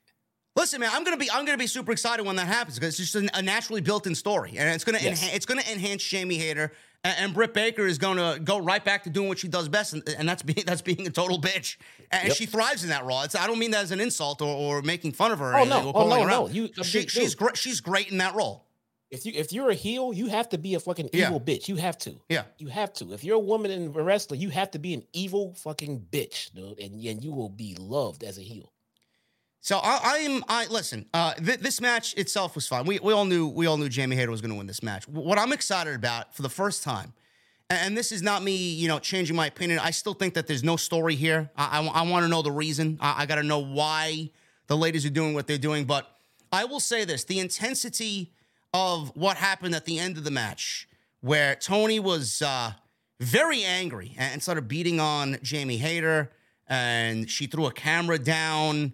And then Ruby turned and aligned herself with the heels and kicked Britt in the head and kicked Jamie in the head and then spray painted L's on their chests. I like that. I thought the ending was very good, but we're still missing the reason why. I hope that they give them a segment on Wednesday to give me what their agenda is and why Ruby decided to do what she did. We need some vocalization here in why these ladies are now aligned. Who else plays into this? Is it going to be Sheeta? Is it going to be Thunder Rosa? Are we going to get Mercedes at the end of this thing? Because there are other WWE ladies on that roster, but I mean, do they really have the heat and the momentum to be placed in this feud to kind of take it to where it needs to be? I don't think so. So it's going to be a very interesting situation to follow.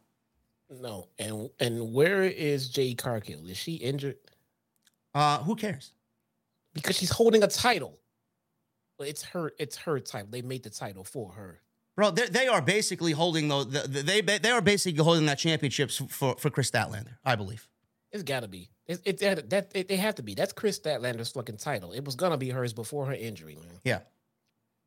But who else is on this roster that could fit onto the WWE side? Athena, right? Athena. We haven't seen Athena. Where's Athena at? Holy shit.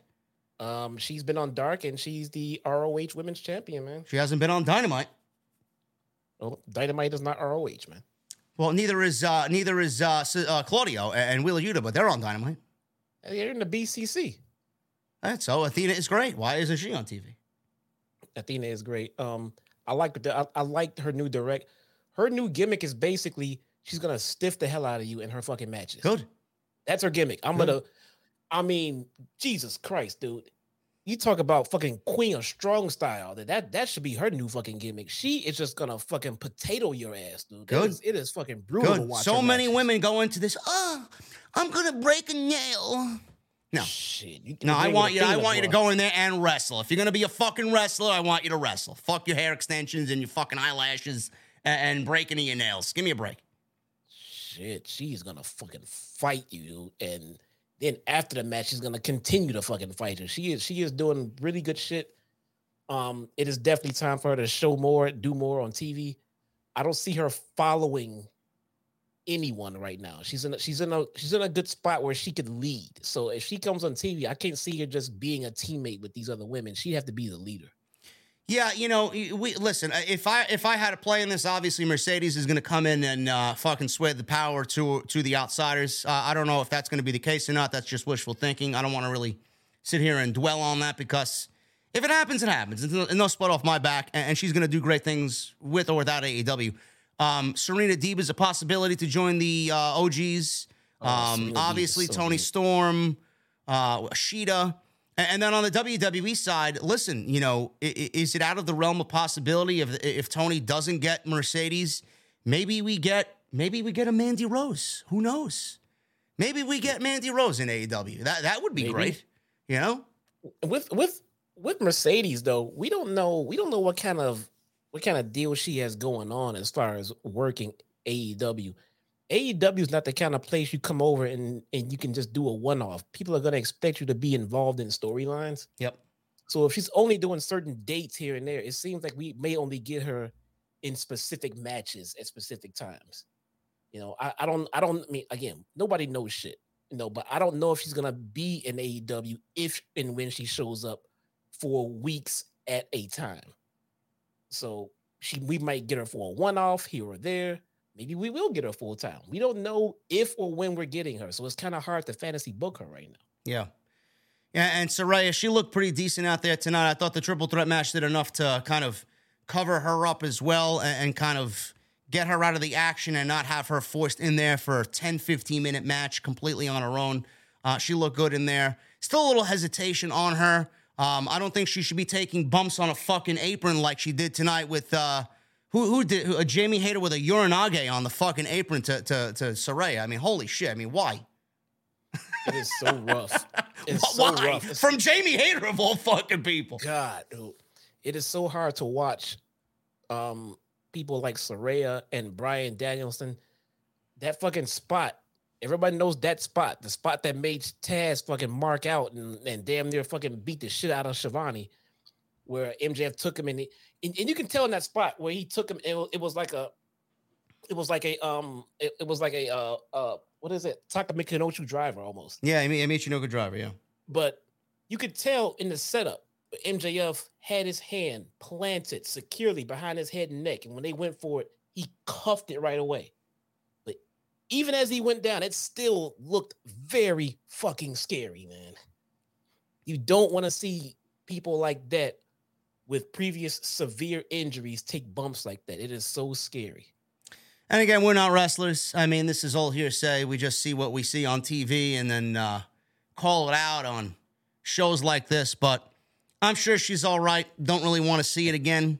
But the ladies had a very good match. Post-match was very good. I'm very interested to see if they give us any sort of explanation on AEW Dynamite. And we'll see where it goes. Because I feel like we are definitely leading towards some sort of civil war or a little blow up in the AEW Women's locker room that's going to culminate in a blood and guts match this summer. Speaking of blood, I'm sure, bro, there was a lot of people online that were very, very angry and very salty over the fact that Jon Moxley and Adam Page had blood in a Texas death match, man. Oh, my goodness. What did you expect? Blood tonight? What did you expect? Adam Page and Jon Moxley, they'll be hand in hand fucking skipping in a field of roses? Holy shit. I've never seen more people upset over the fact that there was red substance in the match than I saw tonight on social media. People legitimately complaining about something you all knew was going to happen. Yep. Why? I knew it was coming. Why? I knew it was coming. You all focused on that, and you missed and took away from what was an absolute classic of a match. Here's the funny part. So people watch Dynamite and Rampage just to wait for and look for blood to complain about it. But for this one, you paid for the pay-per-view. You paid for the pay-per-view, and soon as it came up, you couldn't wait to start complaining about blood in a pay-per-view. What the fuck, man? I don't understand. I really don't. This match, man, I tell you, man, I love Adam Page, man. I love Jon Moxley. These guys put fucking everything they had into this match. Excalibur even compared this to Bruiser Brody and Stan Hansen tonight. That's exactly what he said on commentary. I mean, the crowd was so into this right from the word go. Adam Page jumped Moxley during his entrance, coming through the crowd. That's how fucking hot this match got started. Bro, at one point in this match, we seen everything. We seen chains. We seen barbed wire fucking cardboard, barbed wire chairs, bricks.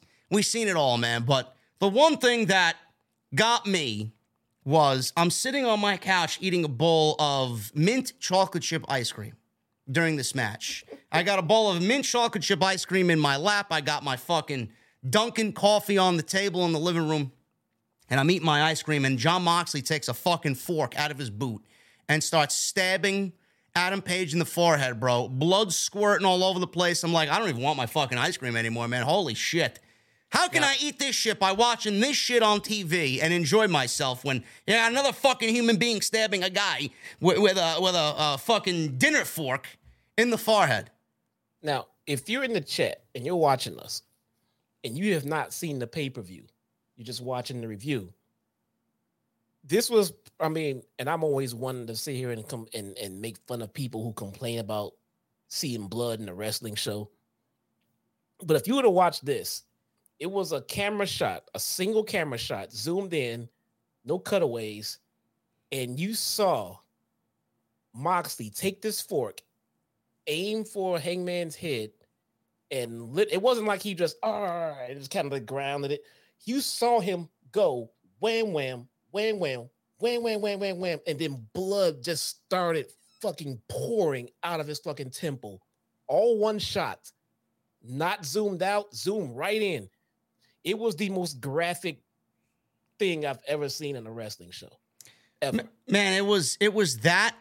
What got me was that, and then Adam Page, he's got Moxley. He sets up a fucking chair that's wrapped in barbed wire in the corner, and Moxley's in the corner, and Page tries to fucking shoulder tackle him into the steel chair or spear him into the steel chair that's wedged in between the second and third turnbuckles. Adam Page dives headfirst into this chair wrapped in barbed wire, and I don't know. All I seen was a small portion of the barbed wire, bro, turn red. And then Tony Schiavone said, is that Hangman's skin on the chair, on the barbed wire? They got stuck to the barbed wire. I'm like, jeez, let me go put this fucking ice cream back in the freezer. I can't eat this shit.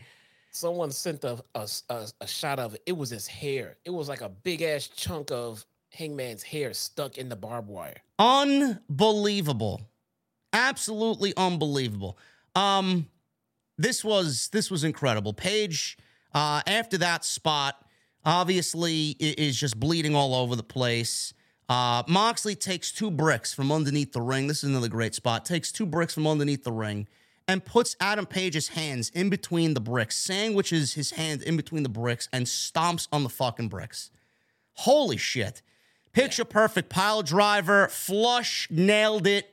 Paige, by the way, the rules of this match, submission or you got to get up at a count of 10. So that's the rules of their Texas death match here.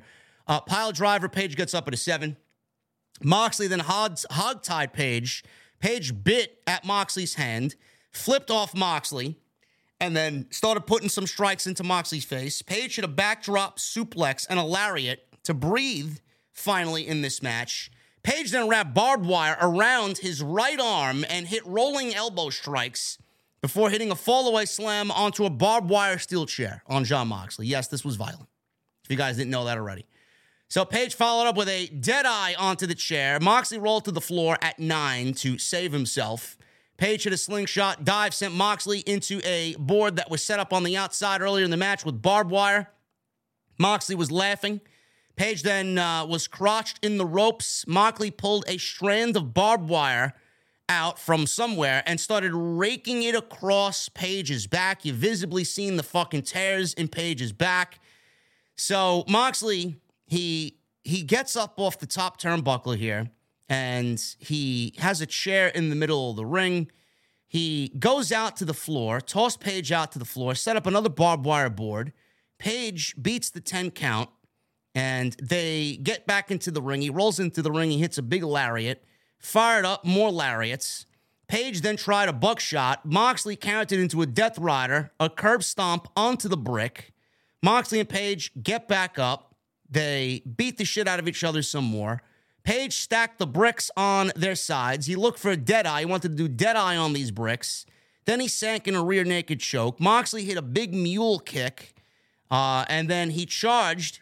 Paige took the brick and clobbered Moxley with the brick, took the steel chain that was introduced earlier in the match and wrapped the chain around his neck.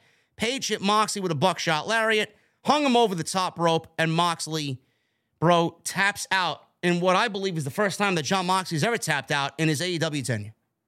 Adam Page taps out Jon Moxley in a Texas death match, a match that Moxley had brought to Page's attention, Texas death at Revolution. Yeah, Hangman actually hung someone. I thought that was kind of cool. Yes. I thought that was kind of cool. And yeah, the fact of Moxley actually tapping out isn't bullshit. I saw people like on Twitter like, "Oh, Moxley tapping out is bullshit." No, it's the fact that Hangman did so much fucking just brutal damage to him that Moxley just had to. It's like you got me, you fucking got me, okay? I mean, Moxley's not too cool. Moxley's man enough to know, hey, this guy's got me, and I got a wife and child to go home to. I got to fucking tap out. He knows his limits. So I thought this was an awesome rub for Hangman. No one has that fucking accolade to say they had Jon Moxley tap out. That's only for Hangman. Yeah. I think that's fucking awesome, man.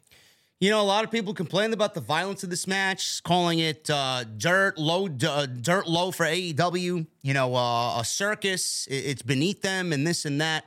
You know, Jon Moxley left WWE where he was never allowed to do anything close to this. Not even a tenth of what we saw tonight. I mean, I remember the story where Jon Moxley rumored to wrestle Brock Lesnar at WrestleMania. What was it? 32? WrestleMania like 32. Moxley and Brock Lesnar. And Moxley came with all these ideas, and Vince and Brock turned every single one of them down because Moxley wanted to make it memorable. The man was fucking handcuffed. Mox said, "Look, we're gonna go out here for WrestleMania. I'm gonna lose this match. I want you to kick my ass." Yeah. It wasn't like Mox is saying, and Brock didn't want to do anything. He's like, I don't know what the fuck I got to do all that for. I'm going to beat you. I'm just going to beat you. Yeah. Mox is like, no, beat the shit out of me. Use this. You don't have. I don't have to do it on you. A man who wanted so much more out of his run comes here, and you're all crucifying him for it because of the fucking work he's given you here. Meanwhile, look at what he did in the other place. He wasn't allowed to do any of this shit. Let the man do what he wants to do. This is what he likes to do. Now, granted, Jesse and I absolutely agree that the blood in AEW is a little overdone. We don't mind seeing the blood. The blood makes the show better. But the use of the blood is a little too much to a point where if we didn't see Moxley bleed in his last 6 matches in a row, and we saw him bleed tonight, how big of an effect would the blood have been tonight if we didn't see it fucking the last 6 matches Moxley had? That's the point that we're trying to make. The fact of the blood being in the match is exactly what we want. And please, stop being a social justice warrior at the end of the day, because I very much know that my audience and a lot of the people on social media, unless you're a fucking noob in the community, you grew up on Paul Heyman and ECW in the ECW arena. I grew up on that shit. I used to buy old VHS tapes watching ECW. I just loved the blood and the violence and everything that ECW was doing that WWE wasn't. Why are you complaining about blood, man? You grew up on ECW, yet you complain about this? Stop trying to make a difference in swaying people's opinions and stop trying to be a social justice warrior in 2023. It makes you look like a fucking prick. Shut the fuck up, man, and just enjoy what these two guys did. And what they did, Jesse, is give us an absolute match of the year candidate on Revolution. I loved everything about this. This was the perfect blow-off to a fucking feud that these guys had. Brilliant. It is. I mean, the fact is, a lot of you people out there are just conditioned and programmed to not see blood in wrestling anymore. Yes. I mean, and look, dude, I'm with you on this one, dude. Wrestling is supposed to be a fight. It's a simulated fight. To anyone here watching us right now, if you've ever legitimately been in a fight, there's blood. It happens. When you see boxing matches, there's blood. When you see UFC matches, there's blood. The fact that there's blood in wrestling should not be a shocker or something that's taboo and shouldn't happen. If it happened every match, it would just be realistic because blood happens in fights. Now, yeah, for entertainment purposes, I would like to see less blood because when I do see it, I want it to be more impactful. But I'm not sitting here saying, I don't want to see blood. Blood shouldn't be happening. This is messed up. No, I just want to see it less so I can appreciate it when we do get it. That's all. Yes. And please, I'd love if everybody is listening to me and you're the ones complaining about this. I want you to really keep that same energy when WWE has a Hell in a Cell or a steel cage or an Elimination Chamber match or some sort of match that blows off a feud that is in a violent setting and they don't deliver blood. I want you to keep that same energy for WWE because it's the same criticism that you're giving Tony Khan, Jon Moxley, Adam Page, and everybody else that wants to bleed here. It's the same fucking thing, but in reverse because you don't get blood in the moment that you need blood over there. And we're getting too much of it over here. Keep that same energy and really take a step back and fucking shut the fuck up next time, really. How do you have an Elimination Chamber with 6 people and they're beating the shit out of each other for 45 minutes and no one bleeds? No one bleeds. Name me the last Hell in a Cell where we saw blood. I can't name it. Man. I can't name it. So yeah, it's the polar opposite. There needs to be a little bit more blood in WWE and a little bit less blood in AEW. Yes, absolutely. These guys absolutely killed it. This was a fucking star-making performance. This is the last thing I'll say on this, and we'll get to the Wardlow match. With the win tonight from Adam Page, him tapping out Jon Moxley, him proving that he's the better man here tonight, I'm making Adam Page, bro, the number 1 contender for MJF going into Double or Nothing. Okay. It took him a while to answer that. Okay. Adam Page and MJF, Double or Nothing, AEW Championship match. Okay. All right. Yeah. Hangman needs to go up from here. There's only one up for Hangman, and that's MJF. Yep. Hangman won here, so yeah. I mean, he could be his next opponent, and it'd be well deserved. I mean, fucking Hangman and Mox fucking gave us a fucking brutal beating tonight. They should be able to do whatever the fuck they want to do for the next feud. Yep. And it still feels like these guys are gonna be friends after this fight, man. Do you get a sense that Moxley? Do you get a sense that Moxley was kind of healing it up tonight? Do you think that the Blackpool Combat Club is going heel? No, I didn't feel any heel for Moxley. No, not at all. I felt like at the end of it, these guys were really, really, really evenly fucking matched, and it just came down to Hangman got him in a spot where Mox just had to give it up. So it feel. I mean, just look at the back and forth, the strong style, and all of the blood back and forth. Very, very, very fucking even. Even like the same as the last match. When Mox just barely won, and then they jumped up and got back in each other's face, and they want to go back at it. These guys ended this feud. If the feud is over, it should be over in a very even manner, to the point where it feels like they're gonna have a mutual respect for each other going forward. Yeah, Hangman got new theme music tonight, by the way. I forgot to mention that. I mean, Mikey Ruckus is fucking awesome at his job, but I thought the new theme music fit him. It's going to take a little bit of an adjustment because I like the old theme music. When that opening, section of the theme music, the old theme music hit, people used to pop. So we got to get used to the new one. But yeah, man, new theme music, new direction for Hangman. I like it. Well, Mikey said it was a one-off. He said it was a one-off, so we'll see if it goes back to his regular music. Oh, okay. Hangman came out to different music when he came running out last time we saw him, and everybody was like, "Oh, it's a miscue or something else." Yeah. I'm not sure if it was the same music or not. I don't remember. Yeah, me neither. I don't remember. It was not his original music. But Mikey on Twitter tonight did say that it was a one-off, so we'll see if they go back to his original. Excellent match. I think Paige and MJF is going to be the main event of Double or Nothing in Las Vegas. So we will see what happens following this match. But I thought this was the absolutely most perfect way to blow off this feud and keep crying, because I love to see people upset when something great happens on AEW television.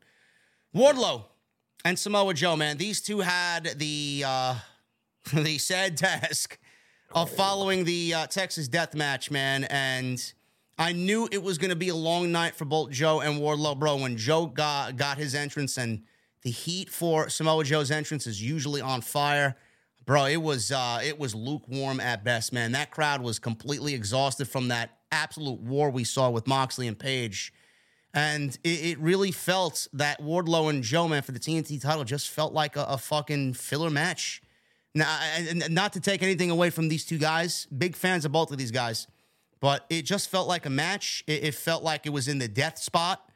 And Wardlow wins the TNT Championship, which we all kind of expected, in a very uninspired way, man. I don't know. It was literally something that just caught everybody off guard, and he just won the championship on to the next match. Really, no heat behind it. Wardlow, I'm very sorry to say. I mean, but I want to be wrong on this. I want to have to come back here one day and be like, "Hey, I was wrong." Fuck. But it feels like Wardlow will never, ever get the momentum back he had in his run with MJF. No. They will never get him back there again. It's what it feels like. He was white hot. The crowd was behind him. Everybody wanted the world for Wardlow. And he cooled off like someone dumped a bunch of fucking ice cubes into a fucking a fucking vat of warm tea. I mean, he just cooled off, and I don't know if he's ever going to get that momentum back. Man, we were talking about this months ago. Like, who could MJF possibly drop the title to when his time comes to end that reign? We mentioned Wardlow as a name, bro. I don't even know if I stick to that opinion anymore, to be honest with you. I mean, we talked about MJF and Wardlow reheating their rivalry at some point later in his title reign, MJF's title reign, and that may be the catalyst that gets Wardlow back to where he was. But I don't even think that's the fucking case anymore, to be honest with you. No, if they do, and I'm proven wrong, awesome, because I like Wardlow, man. Yeah, I do. I like Wardlow. The only thing that I did not like about Wardlow during that run is it felt like they were trying to do too much Goldberg. Yeah, too much. That didn't bother me too much though. That did. It bothered because I hate fucking Goldberg. Yeah, who doesn't? Fuck Bill Goldberg, by the way. Fuck, he's on a retirement match. Yeah, sure thing, Bill. Yeah, they owe me a retirement. Get this guy the fuck out of here. You and your fucking little dorky ass son with no shirt. I mean, get the fuck out of here. No. I love the Bill Goldberg slander on my page, man. I love it. Or on my podcast. I love it. Fucking hell. But yeah, walking from the back with security and the crowd chanting Wardlow. I mean, look, it was a sign of him being over. I'm just not a fan of the Goldberg treatment. I'm just not. Just give him his own. Give him his own shit. He doesn't need Goldberg. I feel like they kind of genericked him up as well, bro, with his ring attire, the singlet that it's just plain black. It's like, the fuck did they do to this guy? It's so hard to, First of all, they cut his hair off. The hair was a great story. I love the explanation of his hair. And if that's a true story, shout out to Wardlow because, talking about something like that's got to be very difficult. But the hair, him with the short hair, bro, does not bode as a good look for him. No. I don't know. Maybe it's just me. I don't like. He looks like Frankie Kazarian. Yeah, a little bit, yeah. But so Wardlow as a heavy for MJF, and then MJF treating him like shit, and everybody hates MJF and hates the fact that he's treating this awesome wrestler like shit, gave us everything we needed to get behind Wardlow and want to be behind him. To get that back, I mean, if you just rinse and repeated it, that wouldn't work. I mean, people will see right through that shit. We did this shit already. And it's a step back to put Wardlow in a faction and make him a heavy. So I'm not sure how you get this. How do you get the people to care about Wardlow the same way that they did before? I don't know. Wardlow was so fucking good too, man. It's something that genuinely angers me. Like we should not be talking about this. We should not be in this position where we're talking about like, where do we go with Wardlow? I mean, he was a shoo-in. Yeah. He was so easy. He waited 3 years to get that fucking moment, and then all of a sudden it just goes away, and it's going to be however many months or years to get him back to where he is. What I feel is, something like this in the neglect by AEW management, bro, it's going to be something at the end of Wardlow's contract that's going to drive him to WWE, to be honest with you. He's going to seek other opportunities. He's going to seek, man, I can do better than this shit. And WWE's going to be all over that. When his contract is up. And he will be very successful in WWE. Yes, and he's going to look back at this and be like, what the fuck did TK do with me? 2 title reigns, no momentum, never really given a priority. They couldn't really do anything with me creatively. Let me go see what fucking Paul's got going on over there. Yeah.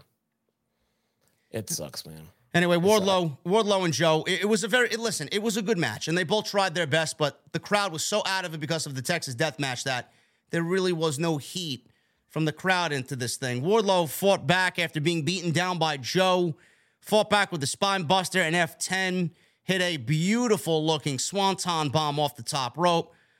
Joe ducked the lariat, got the coquina clutch locked in, but Wardlow got to the ropes. Joe just kept beating down on Wardlow until Wardlow hit a power bomb out of the corner. Wardlow tried for another one. Joe popped up with a lariat.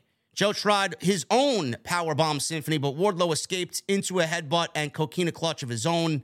Joe's arm dropped 3 times, and Wardlow, he didn't really submit, and Joe passed out, but he beats Joe via referee stoppage and wins the TNT title with his own coquina clutch. And that's the way Wardlow wins the TNT title. I mean, it is what it is. It is what it is. Now he's got Will Hobbs on Wednesday. And Hobbs is cashing in that ring, that brass ring, the Face of the Revolution brass ring. Does he win the TNT championship? I don't know. It's going to be a very interesting situation. Like Jesse and I talked about earlier, if you're just joining the stream, too many baby face champions mixed with an obviously over heel champion that is clearly not losing the championship, at least until 2024. They've handcuffed themselves with so many deserving talents, and 2 babyface champions with a world champion that is not losing a single match in the entire year. Nope. What do you do? Now, Wardlow, does Hobbs beat Wardlow? Does Hobbs win the championship only to drop it to another obviously deserving babyface? Wardlow seems like a transitional champion to me at this point. There's nothing there.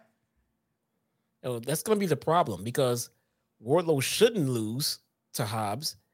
And if he does, if Wardlow loses this title to Hobbs, that title is done. That title is just complete trash. Now, if Hobbs loses, that's a complete momentum killer for him. And he's hot right now. Hobbs is looking fucking good, man. Yep. So what do you do? How do you book this?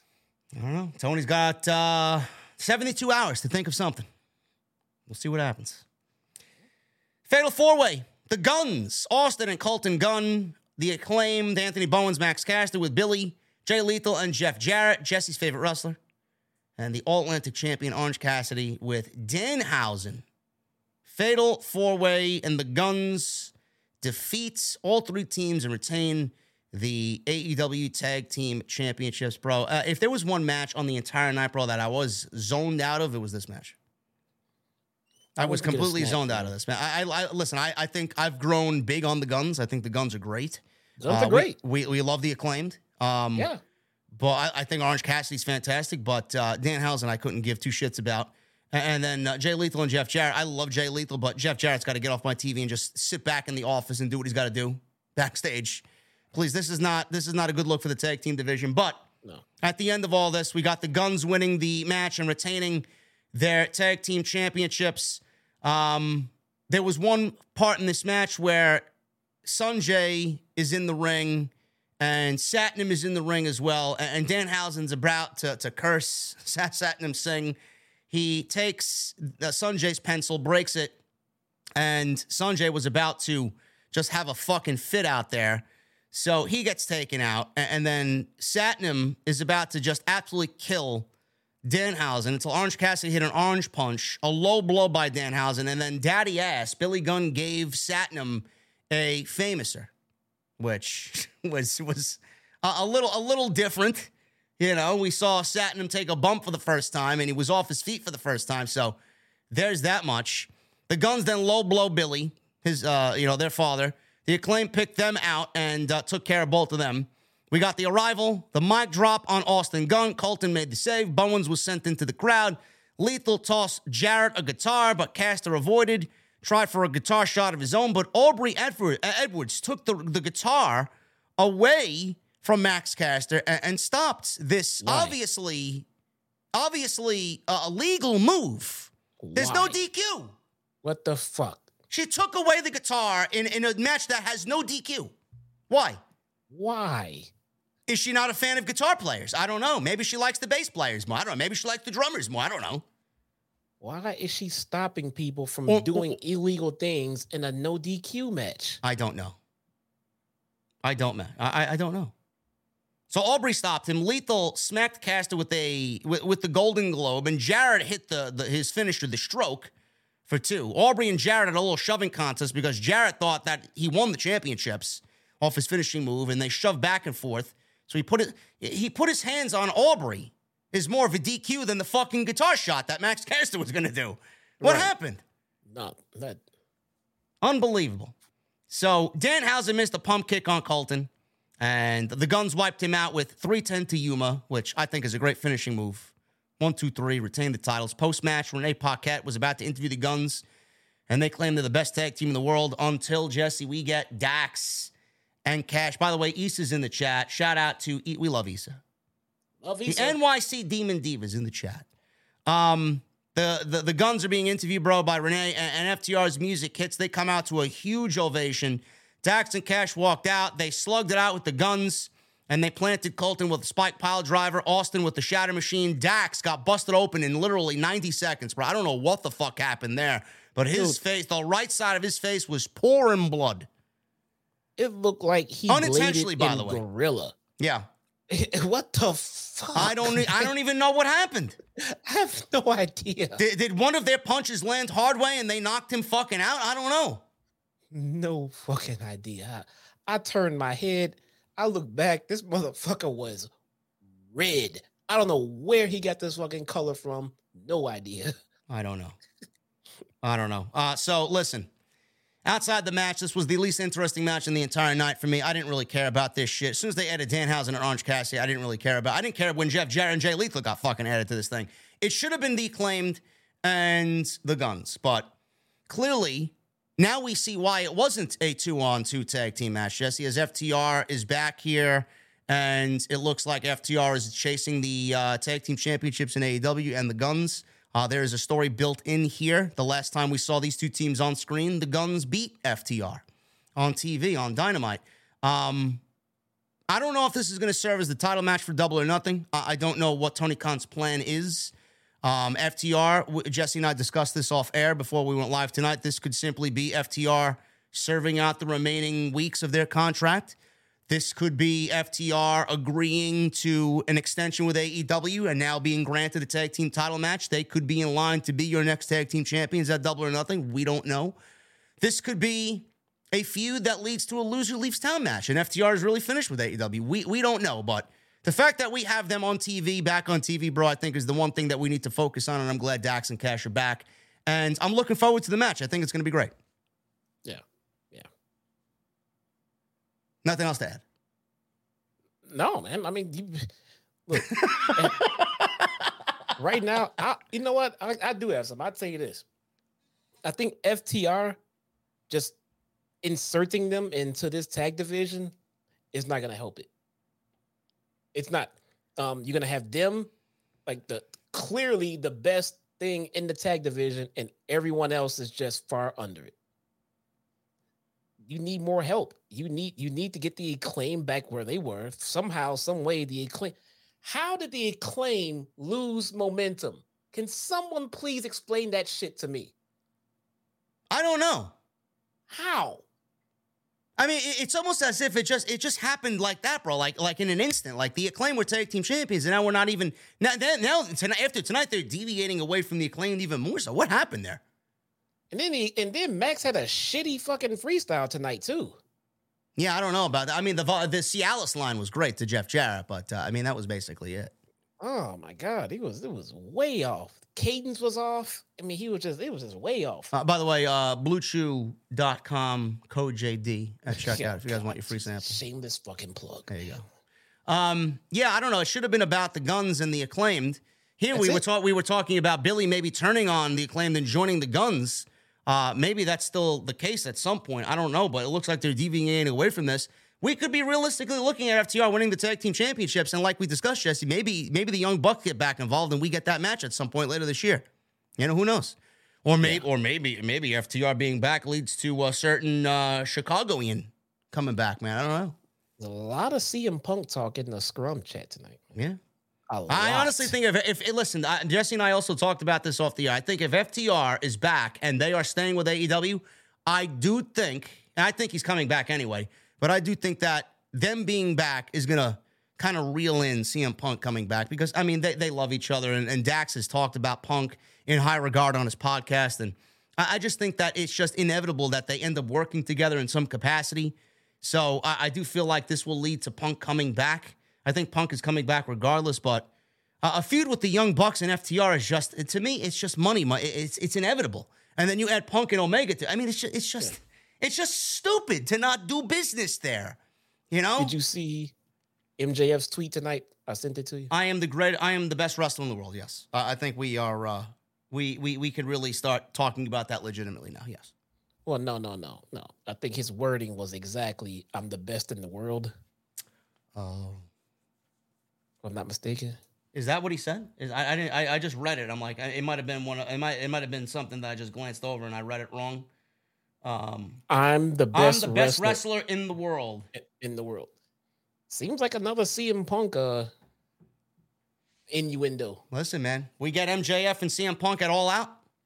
I'm for it. He did wear the mask tonight, by the way. He did wear the devil mask. He did. So a lot of. I don't know, man. We'll see. I don't know. Tag team titles. We got the Guns winning, and FTR is back. So looking forward to that. Main event.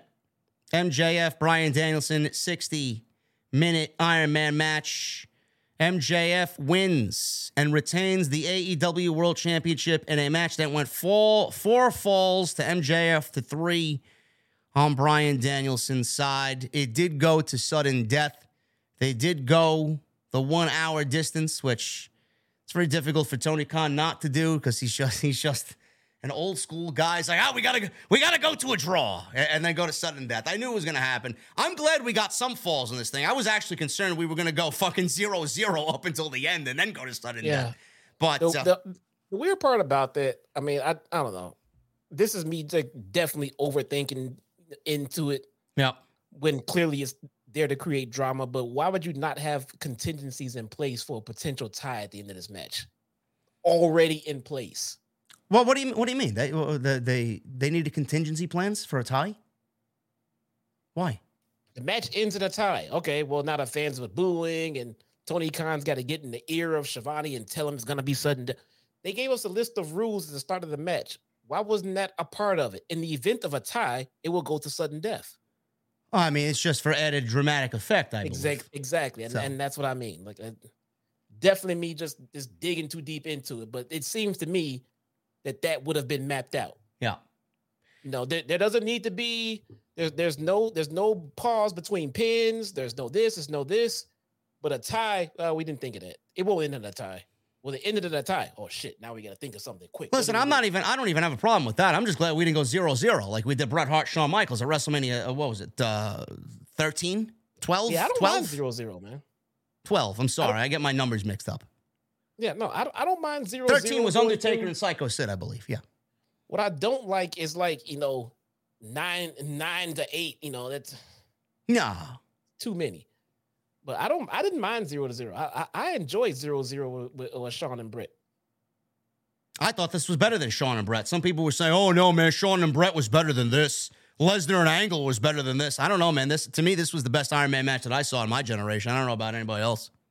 I think it's very hard to compare Iron Man matches across companies, and not only that, through timelines. I mean, for instance, let me explain.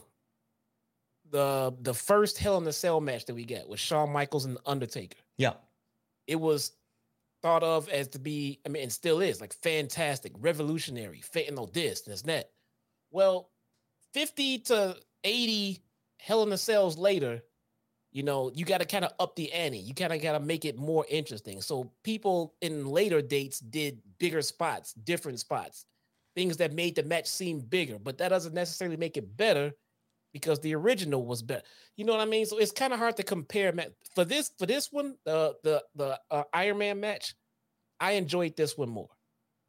I really did. But it's easy to improve on a match than it is to be the first to do the match, if that makes any sense. Yeah, the problem with the Iron Man matches is a couple of things. Number one, today's generation is very impatient. They want instant gratification and everything. So when they look at something going 60 minutes, it's like, the fuck am I going to do for 60 minutes? You're going to watch two of the best pro wrestlers in their generation at their craft go in and wrestle for 60 fucking minutes. Okay, that's what you're going to do. You watch a baseball fucking game for 3.5 hours. You watch a UFC pay-per-view that has 12 matches on the card. I mean, who gives a shit? And number two, keeping the audience's interest and keeping them hot throughout 60 minutes where there's no dead periods and the crowd's fucking sitting on their hands and getting bored and there's silence and there's just no heat coming from the crowd. None of that happened tonight. That's hard. None of that happened tonight. They MJF and Bryan tonight in their 60 minutes accomplished something that is an absolute dreadful thought, a fear on any competitor's mind going into something like this. And that is, how am I going to keep the fucking 10,000 people here engaged in what we're doing? They fucking nailed it. They absolutely nailed it. No outside interference. It was nothing. Just the two of them. Story. It was they did in the story. They built a story into a match with no outside interference, no MJF hijinks up until the end. No Bryan using the Blackpool Combat Club. They built a story within 60 minutes. And if there's any doubt on MJF and Bryan and his work in AEW, because he's not a WWE guy anymore, I mean, they both MJF shut up a lot of people tonight, and I'm very happy to see that. I don't know why there's any hesitation on MJF. I mean, he proved to you exactly what the fuck he's worth. And Bryan, I said this on Twitter, bro. Bryan and MJF in the ring doing what they did tonight, man. Everybody should be, if you're a fan of pro wrestling, you are thankful that you have these two guys operating at this level right now. MJF being 25 years old and Bryan nearing the end of his career, still able to go with the best of them. He may be the best in the world at this level in our generation, bro. How lucky the fuck are we? Yeah. Yeah. I mean, it feels like that Bryan had one mission when he came into this feud, into this match, and that is to get MJF up a notch. I mean, the guy, like I texted you this earlier, the guy is literally the total fucking package. He has charisma that is completely unmatched in this industry. He is built like a fucking brick shithouse. He is comfortable on the microphone like no one else. He commands your attention. The crowd loves to hate this guy. And the only gripe that any MJF hater would have is that, oh, he's not that good in the ring. Well, now he's going to go out and prove that shit too, that he can go with the best of them. He just went over an hour. What was the runtime on this match? What was it, like 1 hour and 3 minutes? Let me see. What is... I mean, he went over a fucking hour. Yeah. It had to go 1 hour 3, 1 hour 4, easy. Well, yeah. Look at that shit.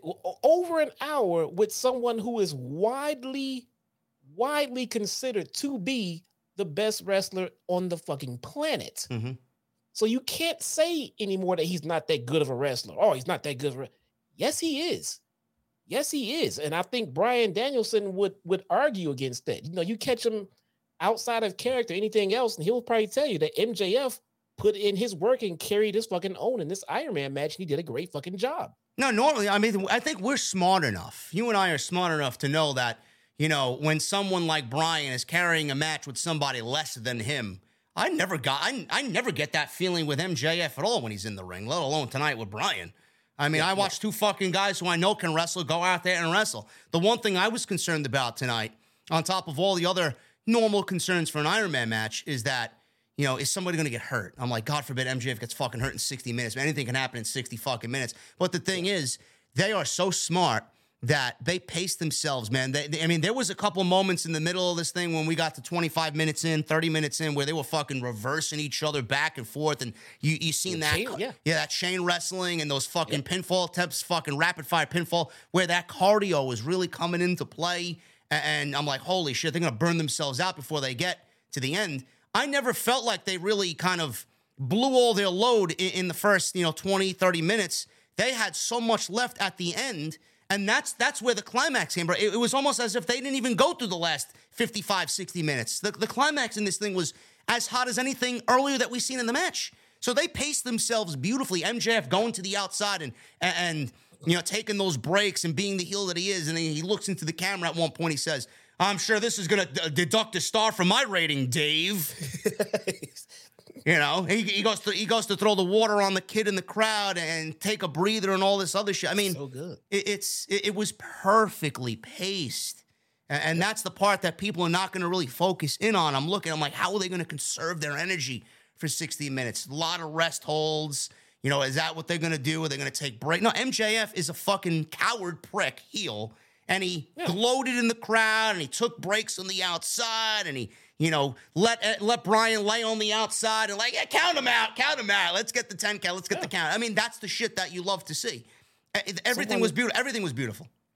Someone just pointed out in the chat, Media One Software says MJF is a better wrestler than Roman Reigns. He is. Roman is doing career fucking work right now. And listen, that's not on Roman Reigns. No, that's not to take anything away from Roman Reigns. MJF is the better wrestler between the two, no doubt about it. Who's the better heel? They're two different heels. You can't even compare the heels. One is a manipulative fucking, mafia-style boss who's got his family doing all his bidding. And MJF, he's the type of guy that goes into a city and makes fun of the fucking people that live in that town. And, calls people names, virgins, geeks, and fucking, brags about the women he gets. He's a different type of heel. You can't really compare you can't compare the heels that they are. They are both doing career work right now, both of them. And MJF's like fucking 15 years old, dude. I mean, he's got a long time ahead of him. And the thing is, I absolutely foresee MJF in WWE at some point in his career. I mean, it's inevitable. I don't think we're going to get this level of MJF in the WWE. I don't think you guys are ready for this MJF. I really don't. No, they MJF won't work well in PG. No, it won't. Not if Triple H is gone. Triple H may give him the fucking the leash to take it as far as he can, but I don't know if Vince is going to allow that. He needs a little bit more latitude to get his gimmick across the right way. Yeah. He really does.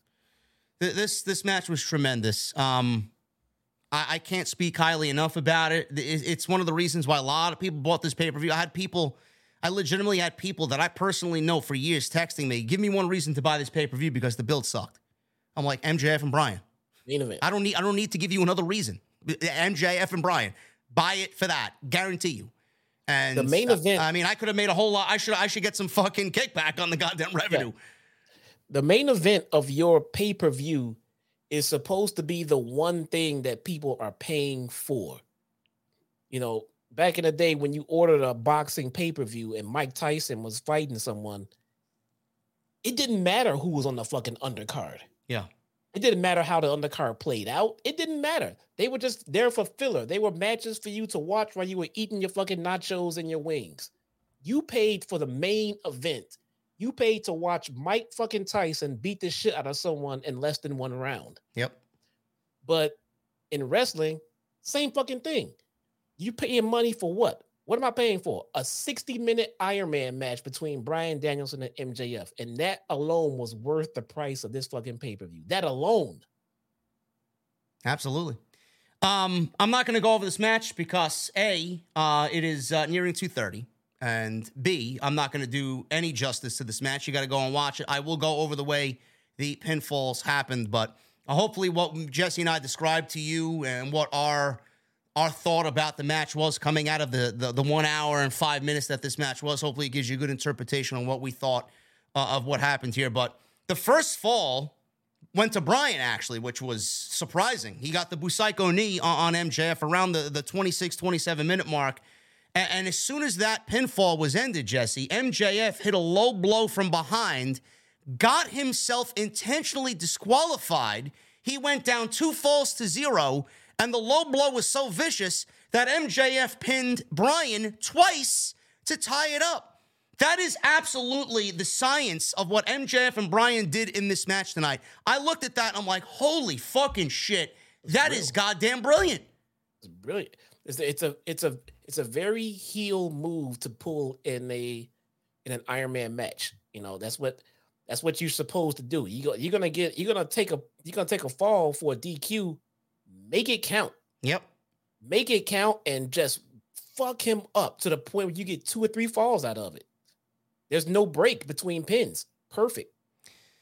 So we go towards the third fall here, and this is when things really got vicious. Danielson hit a sprinting drop kick around 30 minutes, got the figure 4 on MJF, rope break by MJF. They both traded pile driver attempts on the apron before Danielson chopped MJF down. So they're in the corner. MJF sent Danielson to the floor, and apparently something was going on the outside. MJF cleared the ring attendant table, the timekeeper table, set up Danielson, and hit a unbelievable elbow drop off the top rope through the table. This is 30 minutes in with still 30 minutes to go. It's crazy. So he set up Danielson, hit the big elbow drop through the table. Danielson broke the 9 count. MJF made him get back in the ring, obviously, 9 count, hit a tombstone through the remnants of the table, clutching his bad knee because he was selling the knee here. Danielson got busted open. Heat Seeker by MJF connected, and MJF went up 3 falls to 2 with 20 minutes left to go. So MJF is now trash talking, and we get the closing minutes of the next fall. Danielson connected with a high cross body off the top to the floor. MJF was crotched back inside in the corner. Superplex led to a diving headbutt that busted MJF open. He's bleeding now. Busaiku knee right into the Regal stretch, paying homage to William Regal. MJF tapped with only 10 minutes left to go. We are now tied up 3-3. So we are now tied going into the last 10 minutes. What's going to happen here? So we get to the 5-minute mark, and Danielson is wasting a little bit too much time here. MJF got salt to the earth applied. He is now in control. Danielson counted into the label lock. So we move on. 5 minutes left. Headbutt and forearm exchange by both. And Danielson hit a huge forearm. MJF answered with another heat seeker. Goes for a quick cover. Gets a 2 count. MJF then on top. Avalanche tombstone. Unbelievable to Bryan Danielson. MJF took a little bit too long to make the cover because he was selling the knee. Danielson got a single leg crab on with 1 minute left. and absolutely took it all the way to 0, bro. With 1 minute, 60 seconds, Bryan had this applied for 60 seconds, and MJF lasted up until the buzzer went off and immediately tapped out. But the time had already ran out, and we are tied 3-3. Crowd is furious because Justin Roberts got on the microphone and said that this match is a draw. All of a sudden, Tony Schiavone gets up from the announce desk and says to Justin Roberts that he got word from Tony Schiavone that from Tony Khan, yes. Tony Schiavone said he got word from Tony Khan that this match will be continued under sudden death rules. Now, while all this is happening, we got ice packs, we got medical teams in there, oxygen tanks trying to get these guys some fucking air. Fucking resuscitate them. I mean, it's fucking crazy in there. Sudden death announced. Danielson immediately gets a schoolboy. MJF gets a low blow and a schoolboy of his own as he hooks the tights. So we're really in sudden death here. MJF tried to use the belt. Bryce Remsburg said, go ahead and get DQ'd. So he takes the belt. He throws the belt to the outside. He's got his back turned. MJF goes into his tights, gets the diamond ring. He goes to punch Danielson, missed. Danielson hit a poison rana on MJF, a Busaiku knee. MJF kicks out. Danielson locked on a half crab. Bryce noticed that the ring was in the ring, took it from MJF. A rope break by MJF, but he tapped at the same time, but he had the rope break, so there's nothing that Bryce Remsburg could do. So Bryan thought he had won because he didn't see what was going on here. All he heard was MJF banging on the mat, tapping out. MJF rolled to the outside. He's sitting on his ass against the ring apron. Bryan leans through the ropes. MJF grabs one of the oxygen tanks over his head, nails Bryan in the fucking head with it behind his back. Bryce doesn't see any of this. He's unconscious. MJF applied the label lock to an unconscious Danielson, and the arm dropped for 3, and that was it. And the referee calls the match, and MJF wins the match and retained the AEW championship. Fucking unbelievable ending. I mean, the oxygen tank, no matter how silly it looked, bro, played into the fucking outcome of the match. And MJF, again, outsmarted everybody. Bro, how do you think this match made my nipples feel, man? This match, bro, that sound clip, man, is going to be a sound clip on the podcast Wednesday, man. The one I texted you. It makes my nipples hard. Oh, man. Now, speaking of Daddy Magic, he was with RJ City or whatever the fuck his name is on the 0 Hour. He was like, feel my nipples. How do they feel? How do they feel? How do they feel? Do they feel hard to you? They feel hard to you? No, they're not hard tonight. They don't. They don't feel hard, do they? Because Ricky Starks. I love this guy. I love Daddy Magic, man. One thing I will point out about this match, when Bryce Remsburg told MJF, fine, you want to hit him with the title? Go ahead. Yep. DQ, you lose. Who gets the title if he gets DQ'd? Bryan Danielson. No, he doesn't. Why would you lose the title on a DQ? Why would he lose the title why would MJF lose the title on a DQ? Because he would get himself, he loses the fall. You don't lose the title on a DQ. Bro. Jesus fucking Christ. Do you lose the title on a DQ? It's a scoring situation, bro. It's a scoring situation. DQ. Do you lose the title on the DQ though? It's a good question. No, it's not. It is. It is a scoring situation, man, when it comes to who gets the most score in the match. Okay. You might be right. I'm sorry. I don't want to take anything away from Bryan tapped out. Did Bryan tap out or did the arm drop? I don't know. I put arm drop in my notes. It was a tap out, people are saying. It was a tap out. It was a tap out. He tapped him out. I'm sorry. I don't want to take anything away. I don't want to take anything away from Max. Don't do that. I don't need him, you got it wrong, he tapped him out. MJF tapped out Bryan. There you go. Don't want to take anything away from his tremendous title victory. Don't do that, bro. No, can't do that. Anyway, the things that we learned tonight, Moxley and Page, tremendous. Jungle Boy, Mr. Pay-Per-View. Tony Khan, once again, silences critics. He's Mr. Pay-Per-View himself. MJF is one of the best wrestlers on the planet. Bryan Danielson is the best wrestler on the planet. And they had the best Iron Man match, I think, of our generation. And Revolution was an absolutely groundbreaking pay-per-view for AEW. I thought this was the best Revolution that they've done so far in all 4 years. And this will go down maybe, we have a long year to go, this may go down as the best pay-per-view of the entire year. And AEW fucking killed it. Now, I hope they keep this momentum going into Wednesday. But tonight, man, I'm on cloud 9. This was, from top to bottom, a near perfect show for AEW.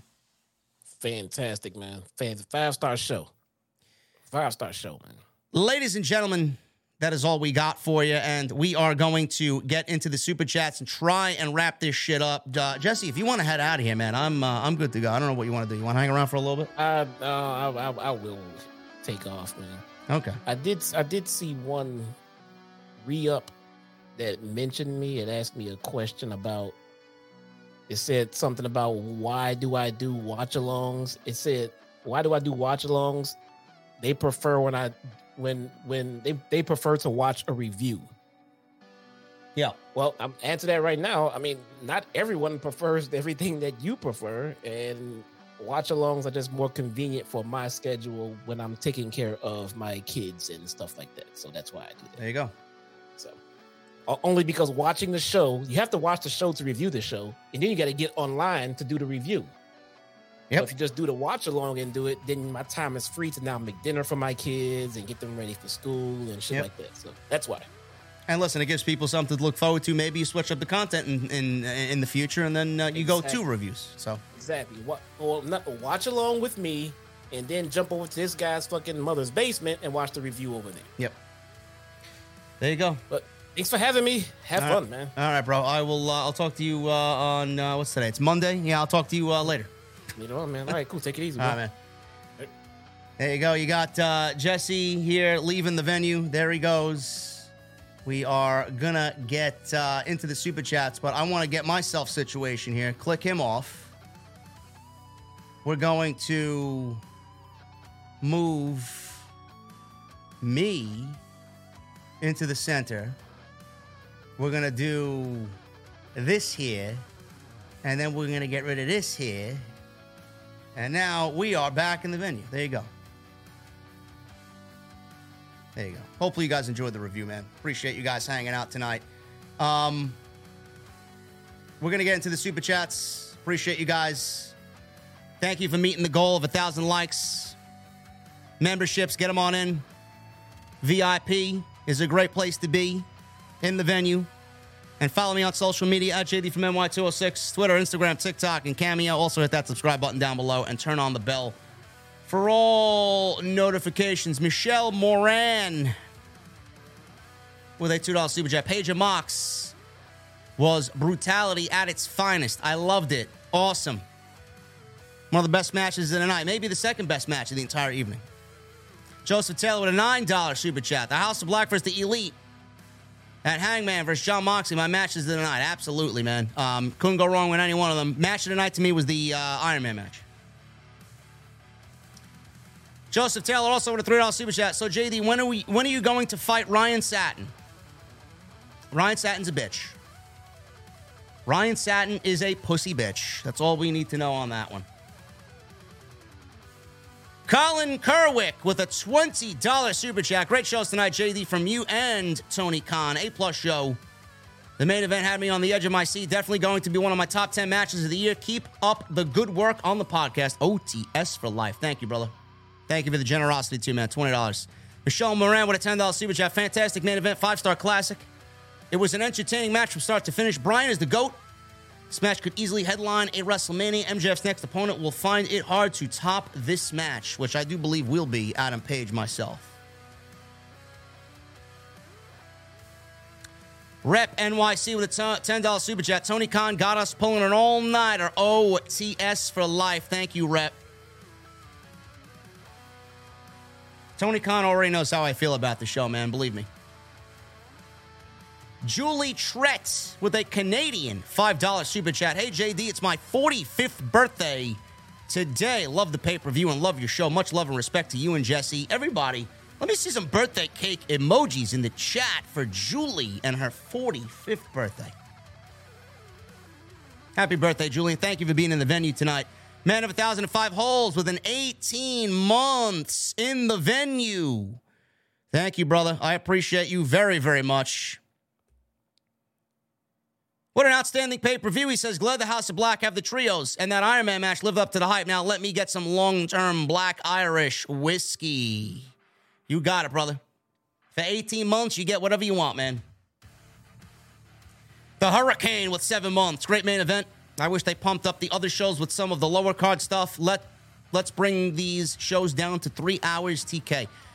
Listen, man, if we go into Double or Nothing with this same format, obviously we won't have another Iron Man match, but if we have this type of flow for the next show,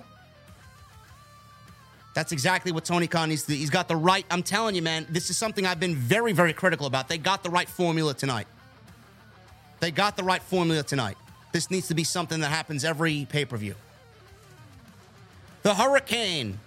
Thank you, 7 months, man. Devoted 7 months. OTS for life. Love the show. Love you guys. Thank you for all that you do. Thank you, Devoted. Appreciate you, brother. Thank you for being here 7 months. Francisco, 10 months. JD, you are leagues ahead of Satin. This man should know his role and shut the fuck up. The ace is JD, period. Bro, Ryan Satin tried to flex tonight that he's working in a place that I could only dream of working. Meanwhile, he doesn't really understand that he works for Fox. He doesn't work for WWE. He works for Fox.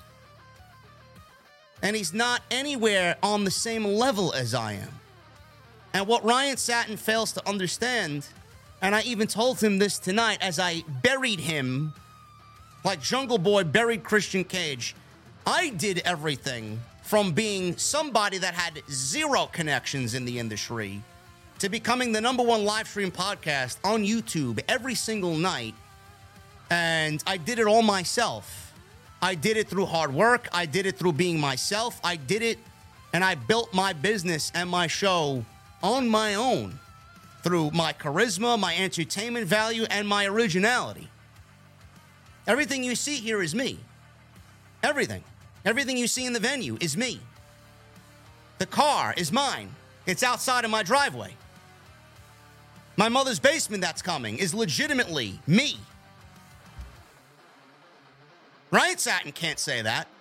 He opted to sell his soul to work for a company that doesn't give a shit about him. He thinks the WWE gives a shit about him. The WWE cares about him just as much as they care about me. Zero. I don't give a fuck where he worked. I don't give a shit what he does or who he knows or who he's interviewed. When Ryan Satin could come on here like a Royal Rumble and stream in front of 6,700 people, which I know he can't, then maybe he should shut his fucking mouth. The guy is a hack. He's deplorable. He's a creep. He's disingenuous. And he sold his soul to be something that he's not. I don't know. Maybe he is. But that's not me. I'd rather keep my show and be me for you instead of take a fucking paycheck and be something I'm not. Fuck Ryan Satin.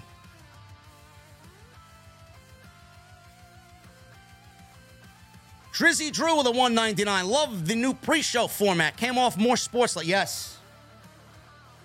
Absolutely. I did notice that, Drizzy. Lord Jet Coyle with a $2 super chat. AEW, don't miss on pay-per-view. Also, fuck Ryan Satin. Jairo Gonzalez, 65 in Mexican pesos. AEW is now back in business. Lucky to watch the pay-per-view tonight. Something I will remember for years. Thank you, brother. Hope all is well down in Mexico, brother. Armando with a new membership. Welcome. What the fuck are you drinking, Armando? Jedi Joker 93 with a $5 super chat. JD and Jesse, if you could please check the latest tweet I tagged you guys in. Was too many characters to super chat. It would mean the world. What tweet is that, Jedi?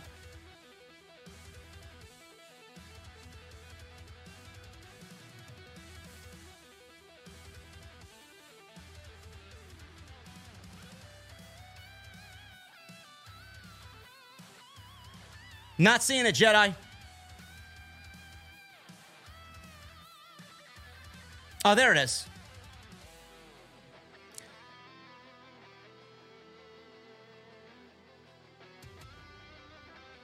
Jedi, give me till tomorrow, bro. It's 3 o'clock in the morning. There's not going to be anybody that is on my side on Twitter, man. Give me till tomorrow, bro. I'll let my Twitter people know about that. I'm sorry to hear that, brother. I promise I'll give you a retweet on that tomorrow.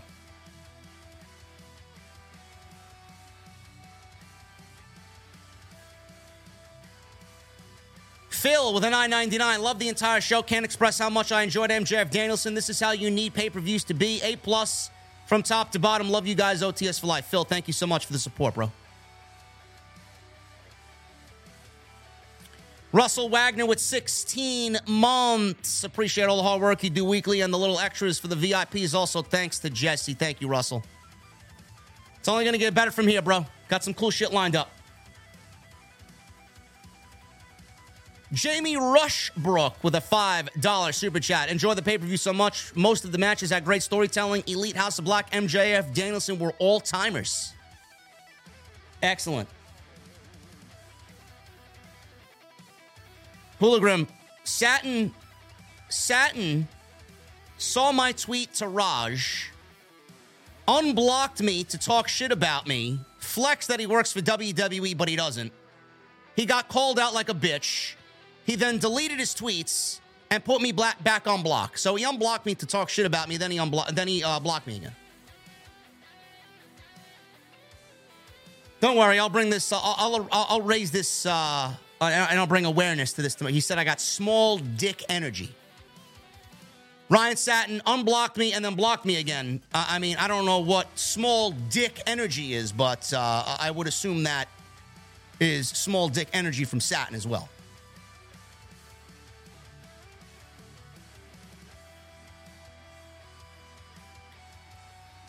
Armando with a $4.99 finally decided to join the best in the IWC.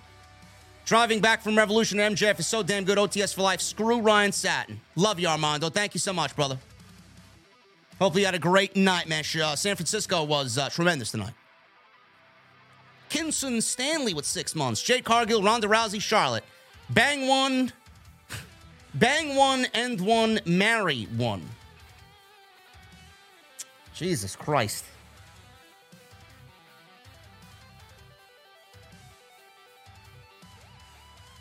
I'm going to marry Jade Cargill.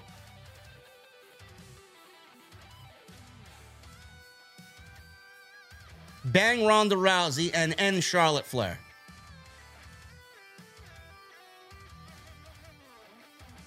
There you go. I don't know. That's a tough one. That was a tough one, man. Phil with a $9.99. The only downside was the TNT title match. I just don't like the way that they treat the title, and going after Mox Hangman would have been tough for anybody. I hope AEW proves me wrong with the TNT title. Yeah, man, they're in a shit situation there.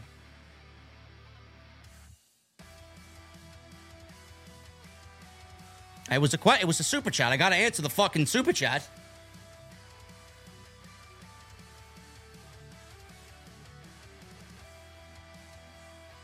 Yeah, man, the TNT title is a little difficult right now, man.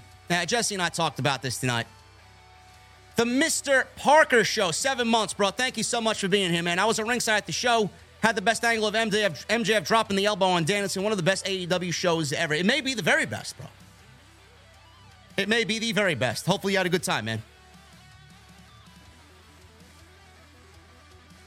Phil with a $4.99 super chat. I'm sorry, but there's a reason why MJF continues to say he's the best in the world. Punk will be back. It's only a matter of time when the best... It's only a matter of time when best show in the IWC. Thank you, brother. Kenny Manuel with a $10 super chat. Bryan vs. MJF was epic. Probably the best Iron Man match I've ever seen outside Brett vs. Shawn. I honestly think it's better than Brett vs. Shawn, but I mean, different opinions for everybody. TK needs to fix Bleacher Report for pay-per-view streams. Bro, if there's one thing I could teach you guys, it is never buy the pay-per-view via Bleacher Report, man. Seriously, just go out and order it on Fight or order it on pay-per-view. I don't know why people continue to use Bleacher Report, man. They're fucking awful. AB with a $4.99 super chat. Was in the crowd tonight. The fork spot made everyone sick. Man, it made me not even want to eat my ice cream. Stallion Productions with a $1.99. What about Ricky Starks versus Orange Cassidy for the title? I mean, it's easy to book. You just got to make sense of it.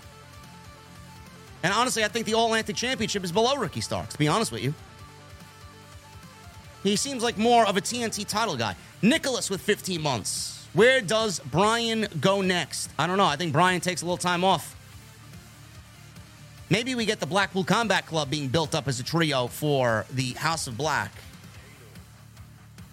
Not today, Jay, with 6 months. Happy 6 months, JD. Really enjoy Revolution tonight. MJF proving he's the ultimate heel, and that's how you put on a wrestling show. Kudos to all involved. This was an excellent show, Jay. Loved it. Stallion Productions with a $9.99. I think AEW should put the All-Atlantic Championship on Starks or Jericho. I spoke to Cole in LA, and he told me he wants the TNT title. But who would you guys want to see hold those titles if you can pick? Adam Cole would be perfect for the TNT title because I know he wouldn't lose it in 2 weeks. Dresden Shuffle with a $7.99. TK basically said no comment when asked if Mercedes is coming into the company or not. Interesting response because she is. It's only a matter of time. And if she's not there full time, she will be in some capacity. The Script Keeper with a $5 super chat. Hey guys, great show tonight, but I really hope they keep the TNT Championship on Wardlow for more than a couple of weeks. We'll see, man. It's going to be tough. Gavin Deeth with a 5 in super chat. TNT title only works if it's an open challenge title. Maybe give Wardlow, feed him some indie jobbers, then feed him Pac, Murder Hawk, Hobbs, etc. I don't know, man. I wish they'd just make it more like an Intercontinental title, which I thought it was going to be. More like an Intercontinental title when it first debuted, but I guess I was wrong. Jesse Caro with 22 months. What a banger for the trios titles. Of course, we would have loved a little bit of story to go with it. Do you or Jesse see the Elite going to WWE? No. It's always a possibility, but I think they end up staying. Script Keeper, thank you for the 5. Jesse answered your question before, brother. I appreciate you. Nicky Boy with a $4.99. My son was born 3-3. Just brought him home from the hospital today, and he watched his first pay-per-view. Now he's sleeping to the sounds of OTS, man. Better than any sound machine is the sound of OTS, man. Thank you. And congratulations, Nicky Boy. Joseph Gonzalez with a $4.99. Do you think the trios division is harming the tag team division? Yes, Joseph. We talked about this on last Wednesday's show. Absolutely. Jesse and I dove into that as a topic. Indigo. My boy Indigo, 31 months. Hi, JD. This past month was one of the worst months of my life. Hence why I haven't been interacting. OTS helped me get through the depression. Thank you. Whatever is going on, Indigo, hopefully you're on the mend, man. Hopefully there are brighter days ahead for you, brother. And thank you for still being here. We greatly appreciate you. Clone Force, $1.99. Better wrestler all around. MJF or Roman? MJF. And Joseph Taylor with a $3 super chat. JD, top 3 favorite ice creams. I love me a good Rocky Road. I love me a good mint chocolate chip. But I got to tell you, man, my favorite ice cream is as simple could be, a good old-fashioned chocolate chip cookie dough. Simple. I'm a very simple man. I love my whiskey. I love my chocolate chip cookie dough. I love me some good old-fashioned wrestling. I love me my heavy metal music. I love my Destiny 2. Very simple guy, man. And I love you guys. Thank you for making us the number 1 stream tonight, as always. Anybody watching this still, I appreciate you being here, man. It's a long night. I know these pay-per-views are on long night, but I appreciate you greatly for being here, man. We're about to get out of here. I'll see you guys on Monday tonight. From Monday Night Raw, Clone Force with a $4.99 super chat. MJF is a better wrestler and heel than JBL, and Bubba Ray was, even though they both did get so much heel heat back in the day when they were wrestling. Bully Ray's a good heel, man. Bully Ray is he's a New Yorker, so he's got natural heel heat in him. Was never a big fan of JBL though.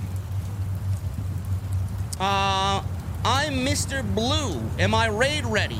Yes, I am. I'm currently at 1795 light. I'll be at 18. I'll be at the hard cap by middle of the week. I'm stuck on completing my exotic missions. I got to get the exotic glaive. I'm like 2 steps away, and then I got to get the exotic sidearm, the new strand sidearm. Anyway, guys, listen, I appreciate you for being here, man. Thank you for the super chat love. Thank you for the new memberships tonight. Thank you for the recurring memberships. Thank you for meeting the goal of 1,000 likes. Anybody that hit the subscribe button down below, thank you. If you guys have not done so, please do so. And go check out all the other content on the channel. Everything you need is there. YouTube shorts, they'll be going up throughout the week. And you'll see me live on Monday night following Monday Night Raw, man. Thank you for a great night. AEW absolutely fucking killed it tonight with Revolution. And I love nights like this because it just brings us all together to show us that pro wrestling is alive and well, man. AEW killed it tonight. Congratulations to TK and everybody on AEW's side. I'll see you for Monday Night Raw. Until then, man, I need to hear you guys turn that fucking music up to max. I'll see you tomorrow night, or tonight rather, for Monday Night Raw right here on Off the Script.